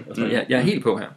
Så stjæler Olsenbanden en Mercedes. Ja. Fra en gammel mand, han holder på motorvejen, eller holder i vejsiden, og kan ikke rigtig finde ud af, hvad der er galt med hans bil, og motorhjelmen over. Jeg bor lige hernede, siger han. Men skuespiller med fantastisk navn, Valsø Holm. For vi har at se igen. Ja, han dukker op. Det gør han generelt i mange film. Okay. Danske film har de der helt små roller. Endnu mindre end tankpasseren. Det er sjovt. Men han er bare en skøn statur, og den der dejlige stemme, han har. Næsten Arthur Jensen lyst, men ikke helt. Jeg synes, han er nemlig også skøn. Ja, det er han nemlig. Og igen, det er så lidt, men han gør det virkelig. Det er virkelig skønt. Benny, han fikser bilen, de napper hans Mercedes. Han sætter efter dem i kranbilen. Som så, nu er vi rent forvekslingskomedie. Fordi så stopper Mortensen kranbilen og tror, at fordi han har stoppet. Ja. Han har stoppet Olsenbandens bil, som tankpasseren kørte i, har fået at vide, at de har stjålet min kranbil. Nu stopper han kranbilen og får at vide, at de har stjålet min Mercedes. Så det er sådan helt, man kan jo se de her forvekslinger komme fuldstændig mil væk. Altså, det tager lidt fra mig ved at sige, at de er så tydelige. Altså vi kan ligesom se 4 biler frem, at så skal han lige stoppe den der, så skal der det der. Der er ikke så meget overraskelse i det i hvert fald. Mortensen, han bestiller en vejspærring. For at få stoppet den Mercedes. Så beordrer han sin chauffør til at køre ud over marken for at skyde genvej. Det kommer vi tilbage til, for det gør selvfølgelig, at de sidder fast ude på marken. Hans chauffør til gengæld, jeg kan godt lige dvæle ved et kort øjeblik. Poul Thomsen. Ikke den Poul, der ikke god aften. Efteråret, det er også tiden, hvor de kønsmodne ål forvandler sig til det, man kalder blankål. Men skuespilleren Paul Thompson. Skuespilleren Paul Thompson, som hele vejen spørger, om ikke de godt kan stoppe, fordi han skal altså tisse. Ja. Et godt setup. Ja, det er det, fordi det kommer der på løsning for i dobbelt forstand senere. Og det er jo sådan en helt klassisk setup, fordi det er sådan, at vi ved, at det skal bruges til noget, men vi ved ikke, hvordan og i hvilken situation, og hvad det kommer til at betyde. Ham er jeg ret vild med. Ja, men det synes jeg også. Altså, det er jo igen også meget. Og han dukker også op i mange af de her bitte roller. Okay, fantastisk. Og det vil jeg se frem til at se ham igen, fordi ham får jeg allerede lige et lille softspot for. Jeg synes, han er troværdig som den der lidt underkudet politimand der, som bare, han skal simpelthen tisse, han er sådan helt panisk i det. Ja, det er meget lidt, men jeg synes faktisk, det virkelig fungerer. Da han bestiller den her majsmæring, Mortensen, der ringer han jo sjovt nok ikke til en politimand i lokalområdet. Han ringer til det vilde vesten, til en sheriff åbenbart. Og hvad er det her for noget? Med alle de her mange mærkelige ting, vi nu er kommet ind på, så er det her nok det løjerligste. Han ringer åbenbart netop til en sheriff, altså en skydegal politimand, som er stor western-fan. Han har med 6 løber og hylster til det. Han er sheriffstjerne. Ja. Han har kunnet hjælpe med en celle i sit kontor med sådan en helt westernfilms tremmer. Fuldstændig. Og en skurk, der sidder derinde. Spidse cowboystøvler på. Hans 4 motorcykelbetjente, de har også 6 løber de ser jo helt traditionelle hylster. De ser jo helt sindssyge. Det er meget, meget, meget mærkeligt, og jeg forstår slet ikke. Det er Ole Monti, der spiller sheriffen, og han er jo også som skuespiller fra lidt en anden tid, og han er også alt for meget, ikke? Altså, han spiller en total amerikansk. Det er meget, meget mærkeligt. En film må gerne være farsagtig, en film må gerne være ikke naturalistisk. Den skal bare sætte sit univers på sine regler. Og så kommer der i den her film, altså simpelthen nogle afstikkere, som er, altså der er sådan noget patchwork over det. Ja, fuldstændig. Det var en sjov idé at lave det her. Siger, det her er jo en folkekomedie, og det er sat i tid og sådan ting, som gør, at vi er åbne for lidt flere absurditeter, end vi normalt vil være. Helt klart. Men det her er simpelthen for mærkeligt, og det bryder, og det tager vores tanker væk fra det, der betyder noget. Det er for mærkeligt i forhold til det, der går ud. Det er simpelthen ikke i samme univers, som den film, vi har set. Det er ude af præanskaffe drenge i stedet for netop. De der 4 motorcykelbetjente der, at de også er en karikatur. Ja. Jeg synes faktisk, lederen af dem, Edward Fleming, som vi kommer til at se igen senere som Batman. Han har sgu godt look, mand. Benny Hansen er der også. Så er der Benny Hansen. Som jeg ellers er ret vild med. Han er jo bare en goofball. Han passer jo slet ikke sammen med de 3 andre der. Slet ikke. Er det ikke mærkelig casting? Jo, allerede i den næste, hvor han også spiller betjent, er han meget bedre. Men det passer han ikke ind. Okay, jeg ser frem til at se noget bedre Benny Hansen end det, fordi han passer slet ikke ind i det her. Altså, det er helt... det er en mærkelig ting at dvæle ved, men det er virkelig bare en goofball, der er sat sammen med 3 virkelig hårdkogte motorcykelbetjente. Ja. Altså, jeg er helt forvirret. Der er så meget signalforvirring i det her. Motorcykelbetjentene er jo lige i hælene på Olsenbanden, men heldigvis kommer der nogen til at redde dem. Pigerne. Ja. Pigerne lokker motorcykelbetjentene ind i en lade. Ja. Der er 4 piger. Og der er handballer, og der er ja, og så var det chefen sagde, knald først og spørg bagefter. Fordi chefen, simpelthen sheriffen der, har simpelthen sagt, så husk parolen, skyd først, spørg bagefter. Og nu laver de den sjove joke. Knald først og spørg bagefter. Og så går så går der altså sengekantsfilm i den her med sådan en scene der, ikke? Altså det er så dumt. Det er ikke godt. Det gør jo, for man det fjerner jo fuldstændig også faremomentet ved nogen der efter. Altså man ved bare, at de her, de er alle sammen så dumme, de kommer aldrig i nærheden af at fange Olsenmanden. Men altså, der er jo ikke noget fare på færre her. Jeg er ikke bekymret for, om Olsenmanden klarer det. Overhovedet ikke. Så ser Olsenmanden afspærringen, så de bakker derfra. Mortensen han når op til dem, fanger dem og arresterer dem. De står rent faktisk med hænderne oprejst op i luften og siger, okay, vi overgiver os. Ja. Så Mortensen han skal så til at ringe tilbage til stationen og sige, han tager telefonen i politibilen og står udenfor med røret i hånden. Han lægger så ikke mærke til, at Paul Thompson han nu har tænkt sig at bruge det her moment til at gå ud og få tisset af. Endelig tisse. Og der kunne man sige, for fanden Mortensen, du kunne bare høre på, hvad det var, dine ansatte sagde. Der er igen sådan lidt noget her, en lille hentydning. Han er en mand, der træder på folk på vejen op, er tydeligt, ikke? Ja, altså, det får han sin straf for her, fordi Olsenmanden udnytter det moment til at hoppe ind og de ser, at der er ikke nogen, der sidder i bilen, ingen bag rattet. Mortens, han har ingen øjne på dem overhovedet. Vi står der politibilen og kører, og det synes jeg faktisk er skide godt. Altså. Det er skide godt. Altså det er jo i virkeligheden, at det er jo lige så dumt som alt andet, men det er bare, det kommer sådan en naturlig ting i det, og det er ikke en ting, som har været sat op lang tid forinden, hvor det har været tydeligt, hvad det var, der skulle ske. Nej, præcis, og her fungerer Mortensens dumhed også. Det gør han faktisk. Men det gør selvfølgelig, at da de kører ned til afspærringen, så kører afspærringen til side. Ja, fordi det er jo en politibil, der kommer. Mortensen sætter efter i Mercedesen, som Olsenmanden har stjålet, som er den afspærring sat op til at stoppe, og så bliver Mortensen stoppet. Selvfølgelig. Og bliver endda hentet ind. Af sheriffen. Han bliver simpelthen hentet ind til Western Sheriffen. Ja, det er præcis. Ole Monti der, hvor Paul Reichhardt også er dukket op. Og han kommer ind og skælder selvfølgelig Nej, det er over telefonen. Ja, det er over telefonen. Han sviner Mortensen over telefonen, men det er egentlig også okay, fordi han mener selv, at han har fanget tyven. Ja, nu ved jeg ikke, som den her sort smuskede mand her, ja, som jo ikke er neger. Som jo ikke er neger. Ikke direkte. Men det er jo dumt. Nå, men det som det viser sig, at den her mand, der kommer ind på kontoret, som ham chefen har fanget, han kommer ind med en kasse, så bliver vendt på hovedet, og så vælter der pornobladet. Pornobladet igen. Tema, porno. Ja.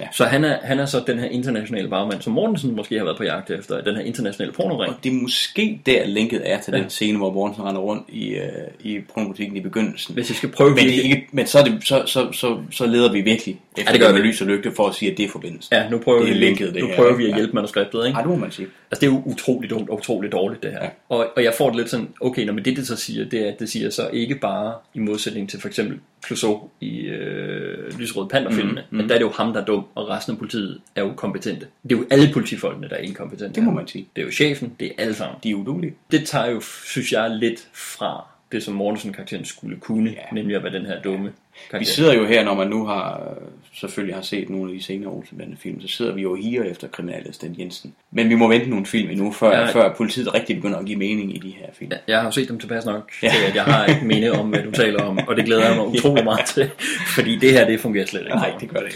ikke. Men Yvonne og børnene, der er mange af dem, de stiger ombord på et provinstog. Ja. Det er så faktisk Amagerbanen. Nå, er det det? Ja. Nå, ja, men... de har bare lige fjernet det skilt, hvor der stod Amagerbanen, men det er en så genkendelig location for folk på det tidspunkt, at der er ikke nogen, der har gået ind i biografen, som har boet i Københavnsområdet, som er i tvivl om, at det er Amagerbanen. Så hvor fanden er de på vej hen? Ja. Altså, de er ikke på vej til Jylland, når de tager det tog. Men den type ting er der rigtig mange af. Ja, men så vil jeg sige, at så skulle man sætte et andet skilt op. Så skulle man sætte et skilt op, der siger, hvad skal det så forestille i stedet for? Ja. Jeg mener godt, du kan sminke Københavns Hovedbanegård om at påstå, at det er et trinbræt ud for Tønder. Hvis du skriver det og siger, at det er det, vi leger. Eller hvorfor tager hun ikke bare til Amager? Hun nævner tidligere, at hun kan ikke lide at rejse. Ja. Bare hun skal hjem til sine forældre eller sin mor, siger hun, så bliver hun utilpas. Ja. Og det bliver jo endnu sjovere, hvis hun kun skal 10 km. Fordi hvis hun skal tværs over landet, så må man sige, nå okay, der kan folk da godt blive utilpas og køre syge eller sådan ting, ikke? Men hvis det er 10 km, det drejer sig om, eller sådan noget, ikke? Så er det sjovt. Jeg er i hvert fald tilpas forvirret også om, hvor de skal hen, og hvad der foregår på det tidspunkt. Olsenbanden ankommer ved stationen, og så får vi en cameo fra en fantastisk skuespiller. Ja. Arthur Jensen. Ja. Jeg kunne simpelthen ikke huske, at han var med i den første. De skal have en rejsegodtgørelse. Ja. Det er fantastisk. Ja. De er simpelthen ikke kommet for at blive genforenet med Yvonne. De er kun kommet for at få barnemorgen. Ja. Den kan de ikke få udleveret uden en rejsegodskvittering. Præcis, det er det, den hedder. Så, og han dukker op mange gange også, den gode Arthur Jensen. Det er jeg glad for at høre. Det er min spontane følelse af, at han vil jeg altid være glad for. Ja. Når vi når til, jeg mener, det er den 4. film, der har en stor rolle. Nej, det lyder godt. Så ja, det lyder godt. Det vil jeg se frem til. Jeg synes i hvert fald, at han med utrolig lidt her er skidegod. Ja. Han er totalt troværdig for hende. Den karakter køber jeg 100%. Nå, de kan ikke få barnevognen uden at få rejsegodskvitteringen, som Yvonne har. Præcis. Så de må ombord og ind og have fat i den. Toget begynder at køre. Der går de så forbi den gode gamle Ejner Feders bil, som jo selvfølgelig også er med som togkonduktør. Og det er jo fantastisk. Og det er jo en klassisk dansk skuespiller. Han er jo en legende, ikke? Selvfølgelig, han er jo så gammel allerede nu, at hans storhedstid ligger jo nærmest før filmen, ikke? Altså, han er jo selvfølgelig med i ordet Dreyers fantastiske film. Men han dukker op her, og han dukker også op i forskellige Olsen-film fremover. Jamen, det er dejligt. Jeg vil altid glæde mig til at se men han er en skøn karakter, skønt udseende, ikke? Yvonne bliver jo virkelig, virkelig lykkelig for at se Kjeld. Ja. Hun er så glad for, at lillefar han kommer der. Hvor er det dejligt, og nu skal de bare være genforenet, nu kan de alle sammen tage til Jylland. Hun tilgiver ham jo med det samme, så han rækker ud. Hun er jo dybt forelsket i sin mand. Det er jo så smukt. Lige indtil det går op for hende. Altså han er egentlig kommet for barnevognen. Altså man har jo en fli af Kjeld her, hvis han bare lyttede til sig selv, så vil han droppe alt om den barnevogn og den kejseropsatser til med sin familie. Fuldstændig. Det er jo der Kjeld helst vil være. Men Egon og Benny står derude bagved og minder ham om, at du skal have fat i kvitteringen. Så den spørger Yvonne om, hun lurer med det samme, hvad det her der drejer sig om. Hun bliver skidesur, de bliver smidt af toget. Lille elskede, er det dig, kommer du der og se børn, det far, og dine mand kan tilgive mig. Selvfølgelig. Nej, lille far, hvor er det dejligt, vi har vores lille far hos os igen. Nu skal vi rigtig over til mormor og hygge os. Ja, skal sig mig, lille skat, har du kvitteringen? Kvittering? Ja, på barnevognen. Hvorfor det? Jo, så det. De andre, de står derude, og vi vil jo gerne... De andre? Ja, Egon og Benny. Vi vil gerne låne barnevognen. Så er det måske bare derfor, du kommer? Nej. Jo, det er. Jo, her, jeg sidder der ulykkelig og græder for truet i flere timer. Jamen, jeg har da også... Ja, så når du endelig kommer, så er det bare for at stjæle dit eget barns barnevogn.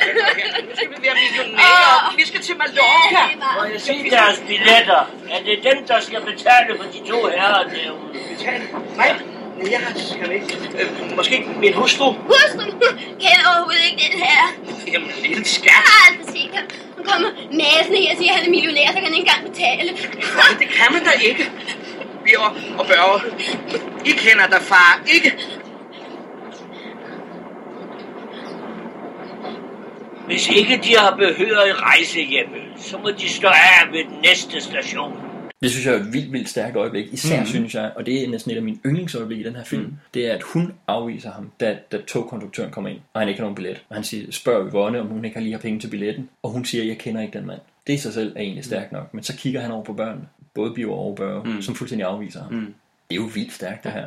Altså det er sgu da, det er fandme da en drama det her, midt i den her folkekomedie. Fordi jeg synes også netop lige præcis den sekvens, når vi tager nogle lidt mere dramatiske sekvenser, eller seriøse sekvenser, der er den godt forbundet til nogle af de seriøse sekvenser, der kommer i senere film. Fordi der bliver det der drama med Yvonne og hendes plads i den her bande, og hendes kærlighed til Kjeld, men også hendes irritation over hans uduelighed, men også hans vælgen de her venner og de her kups, han nu er med til, og hvordan det så går ud over familien og går ud over hende. Den frustration er der jo i hende fremover, og den får vi præsenteret her, og det er super godt. Og det er så ægte. Og lige præcis, det er så ægte, og det er så lidt. Det er sådan en lille scene, og vi taler om nogle få replikker og nogle blik, hvor jeg tænker, at der kan man så kaste en ordentlig slag, eller skyde en ordentlig slagside ud til nyere film, dansk som internationalt, der meget, meget tit, synes jeg, glemmer at have lige præcis sådan noget som det her, nemlig konsekvensen af de handlinger, som karaktererne træffer. De valg, de træffer undervejs, de handlinger, de foretager sig. Ikke? Præcis. Her der kommer konsekvensen, og den rammer ham lige i hovedet. Og vi forstår det, vi føler med det. Hvor det virker som om, at mange nyere film enten helt glemmer at have den konsekvens med, eller også måden, de vælger at behandle konsekvensen, det er ved, at der er nogen, der dør, eller noget, der springer i luften, eller noget, det skal, så tror man, at konsekvens, det skal være New York, der styrter sammen, eller et eller andet. Man glemmer simpelthen. Eller to venner, der lige slår lidt på hinanden, og så er det godt igen. Eller hey, du har svigtet mig. Hvad? Det har du gjort med mig. Og nej, og så er det ikke godt igen. Det virker som om, at der er mange, der prøver at snige sig udenom de her scener. Og jeg ved ikke, om det er, fordi folk er bange for at lave dem, eller om det er, fordi folk de tænker, at det er banalt, eller det er plat, eller noget. Men prøv at høre, det er hele essensen. Det er dramaet. Det er det, der er karakterudviklingen i den her historie. Alt det, der retfærdiggør den her film, det er Kjelds rejse. Det er lige det, han er igennem her. Det er det, vi har behov for at se. Fuldstændig. Som du siger, handling og konsekvens, de bliver nødt. Du kan ikke foretage en handling, uden der er en konsekvens. Så har du en ufuldendt historie og en ufuldendt karakter. Ganske enkelt. Det var en vittighed i bedste fald. Ja. Fordi der kan den nogle gange droppe på den måde, ikke? Altså men jeg synes virkelig, det er virkelig godt. Ja. Altså det er faktisk virkelig godt. Altså lidt lige da de kommer ud af toget, kan man sige, der er det som om, der er Kjelds reaktion der ikke, men det kan være, at han er en, hvor det bare lige skal synke lidt ind. Fordi lige når han kommer ud og tager bagnogen, så er der så ikke rigtig noget. Men scenen efter, der er han jo helt knust over det. Præcis. Det er lige pludselig en god film. Jamen, den får lige pludselig noget. Ja, det er rigtigt. Nå, desværre så Mortensen tilbage på sporet. De skal bare huske én ting. Jeg er her hele tiden. Så kan sige. Det er skide ærgerligt. Nå, Benny han frakobler bagagevognen, fordi de hopper op i bagagevognen, hvor barnevognen med opsatsen. Ja, så frakobler de hele bagagevognen, og triller ligesom afsted med den. Det er dejligt. Mortensen er tilbage. Han har fundet frem til togstationen ved Amagerbanen. Han ringer hjem til chefen, står i en telefonboks der, og siger, at han er på sporet. Og så kommer bagagevognen trillende og smadrer telefonboks og hans parkerede bil. Hvorfor fører sporet derhen? Det er fordi han står der med sin parkerede bil, og vi vil gerne have en filmeffekt her, hvor der er tog, der kører. Men han holder jo på en parkeringsplads, en indhegnet parkeringsplads, hvor der er en telefonboks. Hvorfor fører det ene af de her togspor derhen? Og hvis nu gjorde det, det var en holdeplads, hvorfor er der så ikke nogen af de her stopper, der normalt vil standse tog, hvis de kommer trillende? Altså det her, det er jo det hele scenografien her er jo bygget op til, at nu skal vi smadre Mortensens bil. Her tror jeg, det er den gode Henning Baas, der har sagt, her skal vi have en actionsekvens, her skal vi have noget. Det kan godt være. Her. Og så har man simpelthen sagt, det er det, der sker. Jeg tænker, man har sikkert også... Det er en komedie. Vi tænker ikke over det. Nå, man har sikkert også grint fint af det i 1968, men den er lige... Men Olsenmænd, de stikker af i en lastbil. Mortensen, han viser som en anden T-1000 i Terminator 2 med hans løbeevner, fordi han løber faktisk lastbilen op. Han løber lastbilen op, I noget af det, som er sådan en filmisk effekt, som jeg altid havde, det der lidt opspeedede, sådan lidt Benny Hill-agtige. Ja, lige præcis. Det er sådan lidt den opspeedede løbesekvens ting, ikke? Sådan for at få det til hele til at se ud, som om det går lidt hurtigere. Det får jeg sgu altid lidt rød knop over. Ja, det skal i hvert fald bruges rigtigt, hvis det skal fungere. Nå, men han indhenter lastbilen. Det gør han. Han har også de der lange ben, vi snakkede om, ikke? Det er rigtigt. Han løber simpelthen op på ladet, og der fanger han Kjeld op. Samtidig så er Egon og Benny kommet op og skændes, som de jo har for vane at gøre, stopper lastbilen. Og da det sker, så ryger barnevognen ud af lastbilen, triller ned af ladet, efterfulgt af et flyl med Kjeld på, siddende i, efterfulgt af et klaver med Mortensen ned i. Ja. Hvordan er det sket? Det ved jeg ikke. Okay. Jeg skal bare vide, om jeg lige var faldet i søvn. De laver sådan en bremsesekvens, hvor de rullende ting bag i det momentum, der sætter dem i gang ned ad ladet. Som ikke er slået op, jo. Men ellers kunne Morten så heller ikke løbe op i lastbilen. Nej. Tanken bag det kan ikke være andet, end at her skal vi have en lille fjollesekvens, hvor vi kan lave setup her. Jeg vil sige til dens forsvar, det ser ret godt ud. Altså det er ret godt håndteret, det her med, da klaver og fly kører ned af vejen. Det ser ret godt ud. Men det er så faktisk min næste ting med det, nemlig. Ja. Nu taler vi lidt om, hvor dumt de her ting eller dumme de her ting er, dumme de her action-ting er. Men action-stuntmæssigt og sådan noget, så er de jo faktisk ret godt løst. Det er ret flot udført. Altså det er sgu godt lavet. Jeg kan ikke, altså i dansk film skal vi mange år op for at finde noget, jeg synes kommer i nærheden af. Der er på niveau med det her. Altså Christian E. Christiansens Liv Stærk, der lige kom ud og havde ret fede biljagter. Det må man sige. Skal vi helt tilbage til 68 og Olsenbanden før? Ja, simpelthen. Altså, mangler der virkelig så meget derinde imellem? Jamen, jeg ved godt, så er der Lasse Spang Olsen og nogen har kastet sig ud og stående og sådan noget undervejs. Det er ikke, fordi det ikke har været forsøgt. Nej, selvfølgelig. Jeg synes faktisk, de gør det ret godt. Det er også. Og der tror jeg, vi skal smide noget kredit med til den gode Henning Bag, som er manden og hjernen bag de her udtænkninger og de her ting. Det er ham, der... Det siges det. Okay. Jamen, han vokser lidt der. Vi har jo en ting, som vi laver, når vi kommer ind i slutningen, hvor vi taler om filmens VIP, hvor jeg godt vil sige med det samme, at jeg har en anden på beding end Bags, men han bringer sig lidt. Han bringer sig lidt i konkurrence her, synes jeg. Det synes vi lidt. Som i enhver anden dramaturgisk dårligt opbygget film, så når der er far på færre eller nogen der efter dem, så kommer man jo nemt ud af det. Og de kommer nemt ud af det ved, at Mortensen han bare brager ind i et træ. Så de behøver ikke selv at løse noget der. Vup til, så slap vi for det. Det er sådan set fint. Ja, det er jeg vil gerne have det Olsenbanden, der gør noget for at komme ud af det. Det må jeg sgu sige. Det er selvfølgelig rigtigt. Det gør de også, de standser bilen. Ja, okay. Fint nok. Så siger vi det. Yvonne og børnene, de ankommer med bus nu til færgen. Ja. Til Bogø. Ja. Det er altså heller ikke på vejen til Jylland. Nej, det er jo ikke umiddelbart. Altså, jeg tænker selv, dengang har man vel ikke engang, altså, hvis man skulle have til Sønderjylland måske, har man taget dem, for det er altså nede ved Storstrøm, så de tager ned over. De skal nok over hendes chokolade. Falster, Lolland, til Bogø for hendes chokolade. Ja, tror det. For så til, ja, det kan godt være. Det er et bedre argument, end det, hvad du kan finde på lige nu. Okay, så vi giver dem den, at de sikkert måske lige skal stoppe for chokolade. det er helt sort. Nå, Yvonne er knust.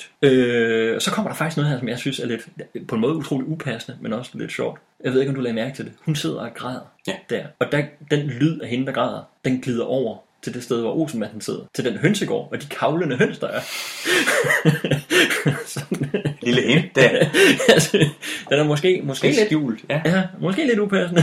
Men nu sidder Olsenmanden på den her hønsegård. Ja. Egon, han prøver at motivere de andre. Altså, vi har jo belønning. Vi har jo barnevognen. Vi har jo opsatsen. Han går for ligesom at berolige Kjeld og Knus og Yvonne. Og vi har trods alt fået præmien ud af det. Og sådan noget. Men hey, vi har fået præmien. Vi har fået kejseropsatsen. Men barnevognen er tom. Hvad fanden? Dun. The plot thickens. Det gør det. Vi får ret hurtigt at vide, hvad det er. Fordi vi klipper til Biver, der slipper rundt på en stor pakke. Så det er igen meget irriterende snusfornuftig know-it-all Biver, som simpelthen har taget kejseropsatsen ud af barnevognen. Nu giver Ben Fabricius den gas. Nu kommer der virkelig høj dramatisk musik på. Hold kæft, han fyrer den af på alle tangenter her. Egon tager lastbilen og kører væk. Benny og Kjeld i et rigtig fint billede, synes jeg. Tager den tomme barnevogn og går de to ned ad landevejen. Går ad den lange landevej. Ja, det er et skønt billede. Det er sådan ren stumfilms det er det faktisk. Det er sådan rent Chaplin-esk, ikke? Altså, det er virkelig det fint. Og virkelig dramatisk og sådan noget. Nå, men Egon han blæser afsted. Krydset med stille musik med færgen derude på vandet. Nå, så går Benny og Kjeld ud på vejen. Så kommer der en bil blæsende. Det er Ulla, som lige har fundet ud af, at de er der og kører hen. Hun har fået en lejlighed. Hun har fået en lejlighed i Brøndby Øst, og så nu alt godt imellem dem. Ja, umiddelbart. Det kan godt være, at jeg er gravid, og du ikke kom og mødte mig i lufthavnen, og vi ikke tog til Mallorca, og jeg ikke har set dig siden. Storhøvet! Men nu har jeg fået en lejlighed til Brøndby Øst. Det er jo klart, ikke? Og der er en fodboldklub, der er startet lige 4 år før, ikke? Altså, der er masser af underholdning derude. Det kan være, at det Det kan være det der, hun er blevet af siden. Ja. Fordi har jeg ret i, at det her det er den eneste film, hvor vi ser hende? Vi ser hende aldrig mere. Vi ser hende aldrig mere. Og det barn, de åbenbart skulle have, det hører vi heller aldrig nogensinde noget til igen. Så de er flyttet til Brøndby Øster og er gået fra hinanden, og hun har taget barnet og er rejst bort. Ja, men altså kig på Benny. Kan du bebrejde hende? Nej, det kan jeg sgu godt nok ikke. Det sjove var selvfølgelig, at i virkeligheden blev de to skuespillere jo så gift. Morten Grundvald eller ja, ja. Det er sjovt, fordi igen nu anfægter jeg synes ikke, hun spiller fantastisk i den her. Nej. Men de to sammen har faktisk god kemi. Ja, det synes jeg. Egon han kører ned til færgelejet. Ja. Nu har vi Kjeld, der går alene ude på landevejen. Ja. Også rigtig fint. Ja. Kommer der en bil mere? Ja. Det er en taxa. Ude af taxaen hopper Yvonne med børnene. Nå, det er så fint. Nej, hun kunne ikke gøre det alligevel. Hun kunne ikke tage fra ham. Selvfølgelig jo ikke. Lille far. Ja, han har også barnevognen. Den skal hun jo bruge senere. Den skal hun bruge senere. Den er dyr. Ja, den er dyr senere. Ja, jo. Så de er genforenet. Det er smukt, og det er dejligt. Det er fint. Ja. Det er faktisk ret. Det er faktisk ret. Netop godt fylde op på det der skønne billede, vi har, hvor de går ned ad landvejen. Så den her forløsning for de karakterer er rigtig, rigtig fin. Det er lidt belejligt forløst. Ja. Og man kan sige, Kjeld gør ikke noget for at få tilgivelsen fra Yvonne. Nej. Andet end at hun ser, at han går rundt der uden de andre med barnevognen. Og så er det måske det, hun tolker som.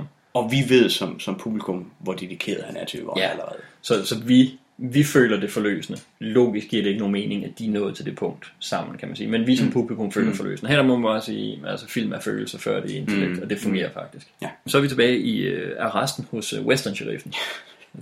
Selvfølgelig skal vi lige der. Der skal vi lige hen forbi. Ja, det skal vi. Chefen, han skælder Mortensen ud. Han degraderer ham til gadebetjent. Ja. Og overtager sagen. Selv sagen. Ja. Igen. Får nogle andre til at holde ham under rettet. Så ringer telefonen ned fra færgemanden. Ja. Som undrer sig over, at der er en mand, der vil sælge en lastbil for en færgebillet. Ja. Fordi Egon han bare så desperat for at komme afsted. Det er jo Mortensen, der tager telefonen. Så selvom han lige har fået at vide, at han er blevet gadebetjent, og han ikke må blande sig i den her sag længere, og chefen personligt har overtaget sagen. Stjæler er det vel på det tidspunkt. Mortensen er en politibil. Det må det jo nærmest være. Han stjæler en politibil og kører ned mod færgen. Chefen bliver skidesur og sender sheriffen efter Western sheriffen efter ham. De passerer lige en taxa, der trækker op til Western stationen. Ja. Og Biver går ud af taxaen og ind med pakken. Med opsatsen og afleverer den til Paul Reichhardt og siger, værsgo, her er et stykke kejseropsats. Vil du mærke i den samme papkasse, som der er Brundbladet i? Er det rigtigt? Det er nok, den er det eller andet Snevit eller et eller andet vaskepulver eller sådan. Ja, selvfølgelig, som jo fører det det, da Yvonne hun ringer ned til Café Hamlet i allerførste scene, hvor vi er der. Siger, at Kjeld han skal købe med hjem. Han skal købe noget Snevit og noget mælk og noget, han står og skriver op på væggen. Callback. Nå, okay, jamen han kommer ind belejligt i den samme kasse og afleverer opsatsen til chefen og vil have en findeløn. Ja, så er det jeg tænker, fordi nu har vi allerede afsløret, vi ser ham ikke mere i de næste film. Han får en findeløn, og så rejser han til Mallorca. Lad os sige det. Og så ser vi ham ikke igen. Lad os vælge et andet sted end Mallorca, fordi der kommer vi selv. Det er rigtigt, så kommer vi ned. Ja. Det er rigtigt. Han rejser et sted hen mod Istanbul. Han er rejst til Istanbul for findelønnen, og så ser vi aldrig Biver igen. Mortensen, han blæser ned på havnen. Han vælger at køre tværs over havnen, tværs over færgen og i vandet. Ja. Hvorfor gør han det? Fordi han er Mortensen. Okay. Det synes jeg den eneste, man kan sige til det. For det er jo også utroligt mærkeligt. Nu står det hele lysende klart for mig her. Ja. Okay, jeg har skrevet et stort suk her, fordi jeg synes, det er jo... Det er meget mærkeligt. Igen, det kunne være sjovt at have en bil, der kører i vandet. Ja, men I skal jo... Og det udfører de også ganske fint. Det er ikke det. Prøv, det er godt lavet. Men de skal ligesom have en idé med det. Karaktermæssigt, plotmæssigt, handlingsmæssigt giver det ingen mening. Nej, det gør det ikke. Nå, men Egon han overgiver sig. Hvad er det, han ryger i fængsel for her? Gadeurene? Ja. Han er jo flygtet fra politiet, kan man sige. Det ved de. De har jagtet dem rundt, og de har stjålet bilerne. Og sådan. Det må være sådan noget, ikke? Men han kan jo ikke ryge spillet for tyveriet af kejseropsatsen. Nej, det kan han vel ikke. Han er jo ikke en af pornobagmændene, som de også har jagtet. Så det er bare for almindelig... Det må være den sekvens der, almindelig uorden og ballade. Ja. Og, okay, super. Han ryger i fængsel. Ja. Der klipper vi til et skilt. Ja, det er jo meget specielt. 2 år efter. Ja, 2 år. Så normalt, det klassiske er jo 9 måneder. Ja, og passer lige med, at der er et år mellem filmene, der udkommer. Ja. Men han sidder simpelthen inden 2 år. Ja. Hvilket han jo også har gjort i starten. Ja. Nu har vi altså siden åbningssekvensen, 4 år senere. Ja. Hvor han har siddet inde 2 gange 2 år. Ja. Hold da op. Egon han bliver løsladt, hvilket jo er en fast ting af starten af filmene. Så det her med, at han bliver løsladt i slutningen af filmen, er det eneste gang, det sker? Det tror jeg. Han bliver løsladt, bliver hentet af Benny og Kjeld. Nu står de med hver deres barnevogn. Ja. Benny har fået et barn her med Ulla. Ja, og Kjeld har åbenbart fået en til. Vi ser, at datteren er blevet datteren er blevet større, så det er ikke hende, der ligger der i. Nej. Så der kom 2 børn til. Så der kom 2 børn til. Ja. Så på det her tidspunkt, der har Benny et barn, og Kjeld og Yvonne har Biver og Børge og pigen og Lille Ny. Ja. Vi har 4 børn. Ja. Det vil sige, sammenlagt så forsvinder der 4 børn ud af den her serie til næste film. Det kommer vi nok til at snakke om, når vi... Nej, jeg tror, vi har stadigvæk en barnevogn i film nummer 2. Okay. Så de forsvinder sådan lidt hen ad vejen. Men vi var røget ud på porten med det samme. Ej, hvor er det sort, mand. Nå, jamen, det kommer vi til at snakke om, når vi når til film nummer 2 her. Her er det i hvert fald mærkeligt. Ja. For vi havde heller ikke hørt, at Yvonne var gravid. Men det har hun så været. Der har så været 2 år. Det kan man godt undskylde og sige, okay, det kan vi nå. Det kan være noget ja, mindst, ikke? det må du være. Jeg vil godt give din dybe biologiske indsigt. Tak. Der er jo ikke elefanter mere med at gøre. Den får du, den her. Så kommer der et skilt ovenpå her, hvor der står forbrydelse betaler sig ikke. Ja, det er jo igen så det er en morallærer, sådan der med, at fordi vi er kommet til at lave i 1968 en film om forbryderne. Ja, så skal vi lige gøre opmærksom på, at vi støtter jo ikke forbrydere, vi synes jo forbrydelse er forkert. Så det skal vi lige huske at understrege. Det synes jeg er så irriterende. Og det har vi, den skal vi lige huske, når vi når til næste film, fordi der kommer en lignende kommentar. Okay. Vent lidt på hovedet. Okay, det når vi til. Nu ser vi Mortensen. Ja. En action som gadebetjent. Simpelthen. Han kommer vadende. Ja. Så ser han, gud hjælp mig, de tølper ude foran Københavns byret. Ja, og af alle steder. Af alle steder. Der står de og sælger bananer for deres vogn. Egon Olsens bananer. Der står Olsenbanden, Egon, Benny og Kjeld. Ja. Er det ulovligt? Er det ulovligt at sælge bananer på gaden? Der står der en frugthandler derinde, nu gør der ikke? Jo, altså der har været noget i tiden med at gadesalg var ulovligt og sådan noget. Det kommer der også senere hen nogle af de andre film. Okay. Der må have været nogle regler om det dengang. At du om ikke andet skulle have en tilladelse. Det tror jeg også stadig, man skal. Og det er Mortensen automatisk klar over, at det har Olsenbanden. Okay. Det kan være, han har været på der er gået 2 år. Ja, det er der så ikke. Nu ved jeg jo ikke langt, at det er gået her. Det kan være 1 år senere. Det ved jeg faktisk ikke. Så han jagter dem. Der er jo selvfølgelig momentet over alle momenter i farser og med klovene. Det er en bananvogn. Ja. De taber en banan, da de kører afsted. Den glider han selvfølgelig. Selvfølgelig gør han det. Ja. Filmisk løser de det der lidt sjovt ved, at, det sådan, at den har sådan 3 freeze frames undervejs, hvor vi ser momentet, så hans fald er faktisk og det ser ret godt ud, og han giver den gas, den gode Peter Sten. Han sparer ikke sig selv. Jeg er sikker på, at han er polstret ind under sin jakke og så videre, ikke? Men han falder ret flot, ret vildt. Det fald på åben, altså det er sgu ret. Det er på kantsten og alt muligt. Altså det er sgu ret godt lavet. Det er utroligt dumt, det her med bananskralden. Men igen, som så mange andre ufatteligt dumme ting i filmen, så er det vel udført. Og lige præcis det her, der var, lige da de løb, og bananen faldt, der var lidt, nej, jeg orker ikke det her. Og så kommer han løbe, og så laver han det fald der, og så er jeg sådan lidt, okay. Og så går filmen i sort. Og vi har temaet, der kører. Ja. Og det bliver en fast. Det bliver klassisk, ja. Jo. Okay. Nå, men den her film slutter jo ikke med, at Egon Olsen ryger i fængsel. Nej, det gør den så faktisk ikke. Fordi han kommer ud igen. Ja. Og så er han på fri fod her. Ja. Så det må jeg gå ud fra, han er. Det må vi se, når der linket er til næste film. Altså nogle af de ting, som jeg har hæftet mig ved, det er musikken. Ja. Den er lige i skabet hele vejen. Så virkelig vildt det godt. Hvad var Bent Fabricius Bjerre på det her tidspunkt? Han var jo et stort navn. Stort navn. Han har jo allerede haft masser af hit i film. Også. Ja. Jeg tror også, jeg er ikke helt sikker, men jeg tror også, Alley Cat er skrevet på det her tidspunkt. Så han er et stort navn? Han er en kæmpe stor filmkomponist. Ja.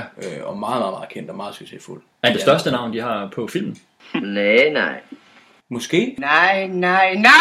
Altså, nu snakker vi plakat lige om lidt. Ja. Altså, de første par film her, der står han jo simpelthen nævnt på selve plakaten. Musik af Bent Fabricius Bjerre. Det er jo ret. Og det understreger jo også, at han får stort navn, han har lavet allerede der. Det har simpelthen været et salgspunkt. Ja. All right.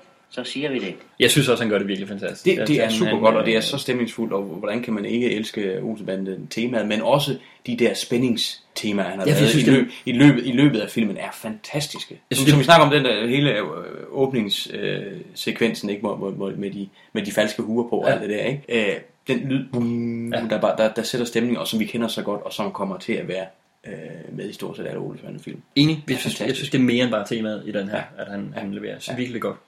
Ove Sprogøe spiller godt. Altså, vi har jo nogle ting selvfølgelig med karakteren, kan man sige, der ikke er på plads endnu, men isoleret set på den her film, så synes jeg, han er bestemt på plus-listen. Helt klart. Så synes jeg, Poul Bundgaard som Kjeld er fuldstændig han er Kjeld. Han er den, der er mest spot on allerede her. Så vi har været inde på en del af de andre ting, ikke? Altså, jeg er lidt effig på Morten Grundvalds karakter på det her tidspunkt. Jeg synes stadig, det føles som om, at den er overflødig i den her film. Han får ikke sin plads endnu. Men det er et eller andet sted, det er jo Kjelds historie, det her. Ja, jamen, det er dramatisk, er det jo Kjelds historie. Det der er problemet med Benny-karakteren her, er, at den bliver meget viklet ind i det her pornomiljø, og hans forhold til Ulla der. Det er et af hovedprincipperne. Ingen kvinder. Det viser sig altid, det er kvinderne, der ødelægger det hele. Det gør, at det bliver en irriterende sekvens, som vi også handlede om tidligere. Der er for meget fyldt, der er for mange karakterer, der er for mange små historier, og de fleste af dem fører ikke nogen steder hen. Tilbage på på kuppet og Olsenbanden i sig selv. Ikke? Altså. Fordi det er klart også en af de ting, altså kuppet, der er jo faktisk kun et, sådan reelt, der bliver udført. Ikke? De der første tæller vi ikke rigtig med. Jeg mener, det er virkelig vel udført. Der kommer nogen senere. Nej, det gør der helt sikkert. Der kommer nogen, der fylder. Jeg vil sige, i den her, der er der ikke så meget kup der i cigarforretningen, men kuppet der, hvor de stjæler kejseropsatsen, det lover godt. Det håber jeg, at der kommer mere af. Det er allerede der godt tænkt. Ja. Jeg synes, mange af de der små biroller, de fungerer rigtig fint, sådan som de dukker op. Vi var inde på, at en af dem, der var værst for mig, det var stakkels Solvej Sundborg, som skal i dem i starten. Og Ebba Amfeldt, ekspedienten i pornokiosk. Ja. Det må de meget undskylde. Det gør som ikke noget. Vi er så vant til, at herrerne bliver en lille smule eksalteret af at være her for længe. Altså det duer slet ikke, så det nævnte vi også. Ulf Pilgaard og Ole Monti. Der er sådan nogle enkelte lidt større, ikke? Ja. Jeg synes, de værste ting ved den her film, det er, jeg synes, Mortensen er et los i løgne på mig. Ja, jeg synes, det er simpelthen godt. Det er simpelthen for meget. Ja. Jeg synes, hele pornodillen, der kører omkring det, er så meget ude af tråd med den her film. Ikke engang bare med, sådan, hvad jeg forventer, der kommer senere, og sådan noget, men i den her film, det har jo ingenting med kejseropsatsen at gøre. Det har ingenting med Kjelds historie at gøre. Det er, som du siger, det er sådan fuldstændig intens. Det er Bennys sideplot på en eller anden måde, og det er fuldstændig irrelevant. Det har været for at ramme noget, der har været tidstypisk på det punkt. Fuldstændig. Det bliver som små børn, der lige for første gang har opdaget billeder på bare bryster, og synes, det er ikke vildt. Nå, hvad siger de så til det, om jeg må spørge? Selvudløser. Ja, altså det bliver så infantilt. Og den fascination, den fornemmer man lidt i mange af de danske film fra den periode, fra da det skete. Det præger rigtig mange danske film i den periode, og den første Olsenbanden inkluderet, det må vi sige. For mig synes jeg ikke som location, at Café Hamlet og det der med bordellet ovenpå fungerer. Og godt, det fungerer ikke for mig som et godt sted for dem at være og lægge planer, og det bliver for plat. Det bliver altså, ligesom det der western fængsel, så er det en western saloon. Ja, det er jo det look, den har. Ja, det duer ikke, det er ikke sjovt, det er ikke godt. Jeg synes, det er for dumt. Og jeg synes faktisk, det er lidt hårdt, men jeg synes faktisk heller ikke, at pigerne der i spiller specielt godt. Altså, ovenpå. Altså, det er sådan passable. Man kan sige, hvad... Det er Grete Sønck, og så to piger, som mest er kendt for det her, og så Sengekants film. Og det ligner de jo også. En af dem er hende, der bliver frøken Mikkelsen, realinspektøren i Matador. Det er rigtigt. Det lader jeg godt mærke til, og det gjorde det ikke mindre mærkeligt at se i den mundering. Ja. Jeg synes simpelthen, de der farsmomenter, der er der, det bliver for plat, og det bliver for dumt. Og så er Biver ved at sænke filmen for mig. Ja. Der bliver også for meget af, at de samme jokes bliver genbrugt. Ja. Altså det er sådan noget, det der med at stoppe bilerne, og så er det de forkerte biler, han har stoppet Mortensen og sådan noget. Det er de samme, altså han løber ind i de samme døre og de samme skabe. Det kredser. Det bliver den der klassiske med, at alle gode gange 3, altså du skal repetere det 3 gange for at det fungerer. Og ja, det stemmer i nogle tilfælde, der opnår du først magi, når du har gjort det 3 gange. Men det er ikke tilfældet her. Det synes jeg ikke. Der er det. Det er ikke, lad os bare sige, at du skal gentage tingene 3 gange, før magien opstår. Det er ikke tilfældet med utroligt dårlige platte jokes. Nej. Der har vi så lært for den her. Det bliver det ikke bedre af. Vi kan ikke blive ved hænge os i småting. Der må format over det her. Hvad hvis man skulle sige sådan en slags filmens VIP, en person eller et element eller noget, hvad tænker du der? Jamen altså umiddelbart så synes jeg næsten vi skal give det til Bas og Balling, altså for at sætte det i gang det her, ikke? Altså, hvis vi skal sige vigtigheden i at Olsenbanden er blevet skudt i gang, fordi filmen som om end den er bedre end dens rygte, så halter den på en masse områder. Det gør den, men de har stadig fået ideen. De har stadig sat det her i gang, som bliver dansk filmhistorie. Altså, jeg får... Men skal vi kigge noget i selve filmen? Så skal vi selvfølgelig have fat noget andet. Fordi jeg kan godt følge dig. Jeg kan godt følge dig med tanken med, at nu er det søsat, og det er det her, det kommer af. Og sådan noget, ikke? Men det kunne også have stoppet her. Det kunne det meget nemt. Og så ved jeg ikke, hvor meget credit de skulle have. Nej, fordi man skal også huske, at den her film var jo ikke nogen succes. Den løb lige nøjagtigt rundt. Ja. Det er jo ikke her, at sensationen er startet. Nej, den her film kunne nemt være stoppet her. Og så tror jeg ikke, der var nogen af os, der kendte Olsenbanden. Men fordi det var Balling, som jo var den store mand derude, og bag, så det var et drømmeprojekt for dem, jamen så ville de videre med det. Ja, og de tabte ikke penge på den. Nej. Så okay, de får en chance til, kan man sige. Altså fordi jeg synes, på spillersiden har jeg lidt en fidus til Poul Bundgaard på den her. Ja, den er rigtig god. Men hvis der er en ting, som jeg synes er lige i skabet, og det er der. Det er på plads, det er der nu, og det er fremragende. Så er det Ben Fabricius Bjergs musik. Ja, men den kan jeg kun gå med til. Det synes jeg, den kan vi godt give ham en VIP credit her. Yes, så filmen... Fordi han sætter tonen, om man så må sige, ikke? Som vil indkapsle alle Olsen Banden-filmen fremover. Så det synes jeg det er helt fantastisk. Ja. Han får fidusbamsen her. Ja, det er en god idé. Karakter, hvis vi skal give den en form for karakter, det er jo så populært. Jeg ved, vi egentlig i princippet begge to lidt imod karaktergivning og sådan noget, men man må underlægge. Ja. Så for det store pres, vi har oplevet fra fans og lyttere, der desperat vil have os til at give nogle karakterer. Og der har vi jo tænkt altså her på filmpodcast for folket, at vi vil give dem en vurdering fra 1 til 10, og når vi nu har med Olsen Banden-film at gøre, så må vi jo give dem fra 1 til 10 bowlerhatte. Hvis jeg skal starte ud, så tror jeg vil give den 4 ud af 10, og en af de bowlerhatte, det er fordi det er den første, og fordi den starter det hele, og fordi grundideen er god. Så er der utrolig meget finpudsning, og også noget grovarbejde, før at det bliver rigtig godt. Men den skal have noget kredit, og også fordi der er nogle af karaktererne, og nogle af situationerne, musikken og så videre, som er på plads. Og det er ret flot i forhold til, hvor kompleks et univers de egentlig er i gang med at sætte op. Det er de jo nok heller ikke vidst, hvor komplekst det var på det her tidspunkt. Det er klart. Så på den måde er der mange fine ting, der er løst ret godt, og derfor tror jeg, at den lander på en 4. Jeg vil sige, selvfølgelig, altså der er også en masse faktorer, som jeg i hvert fald tager ind, når jeg sådan rater eller karaktergiver en film. Fordi filmen er fra 1968. Ja.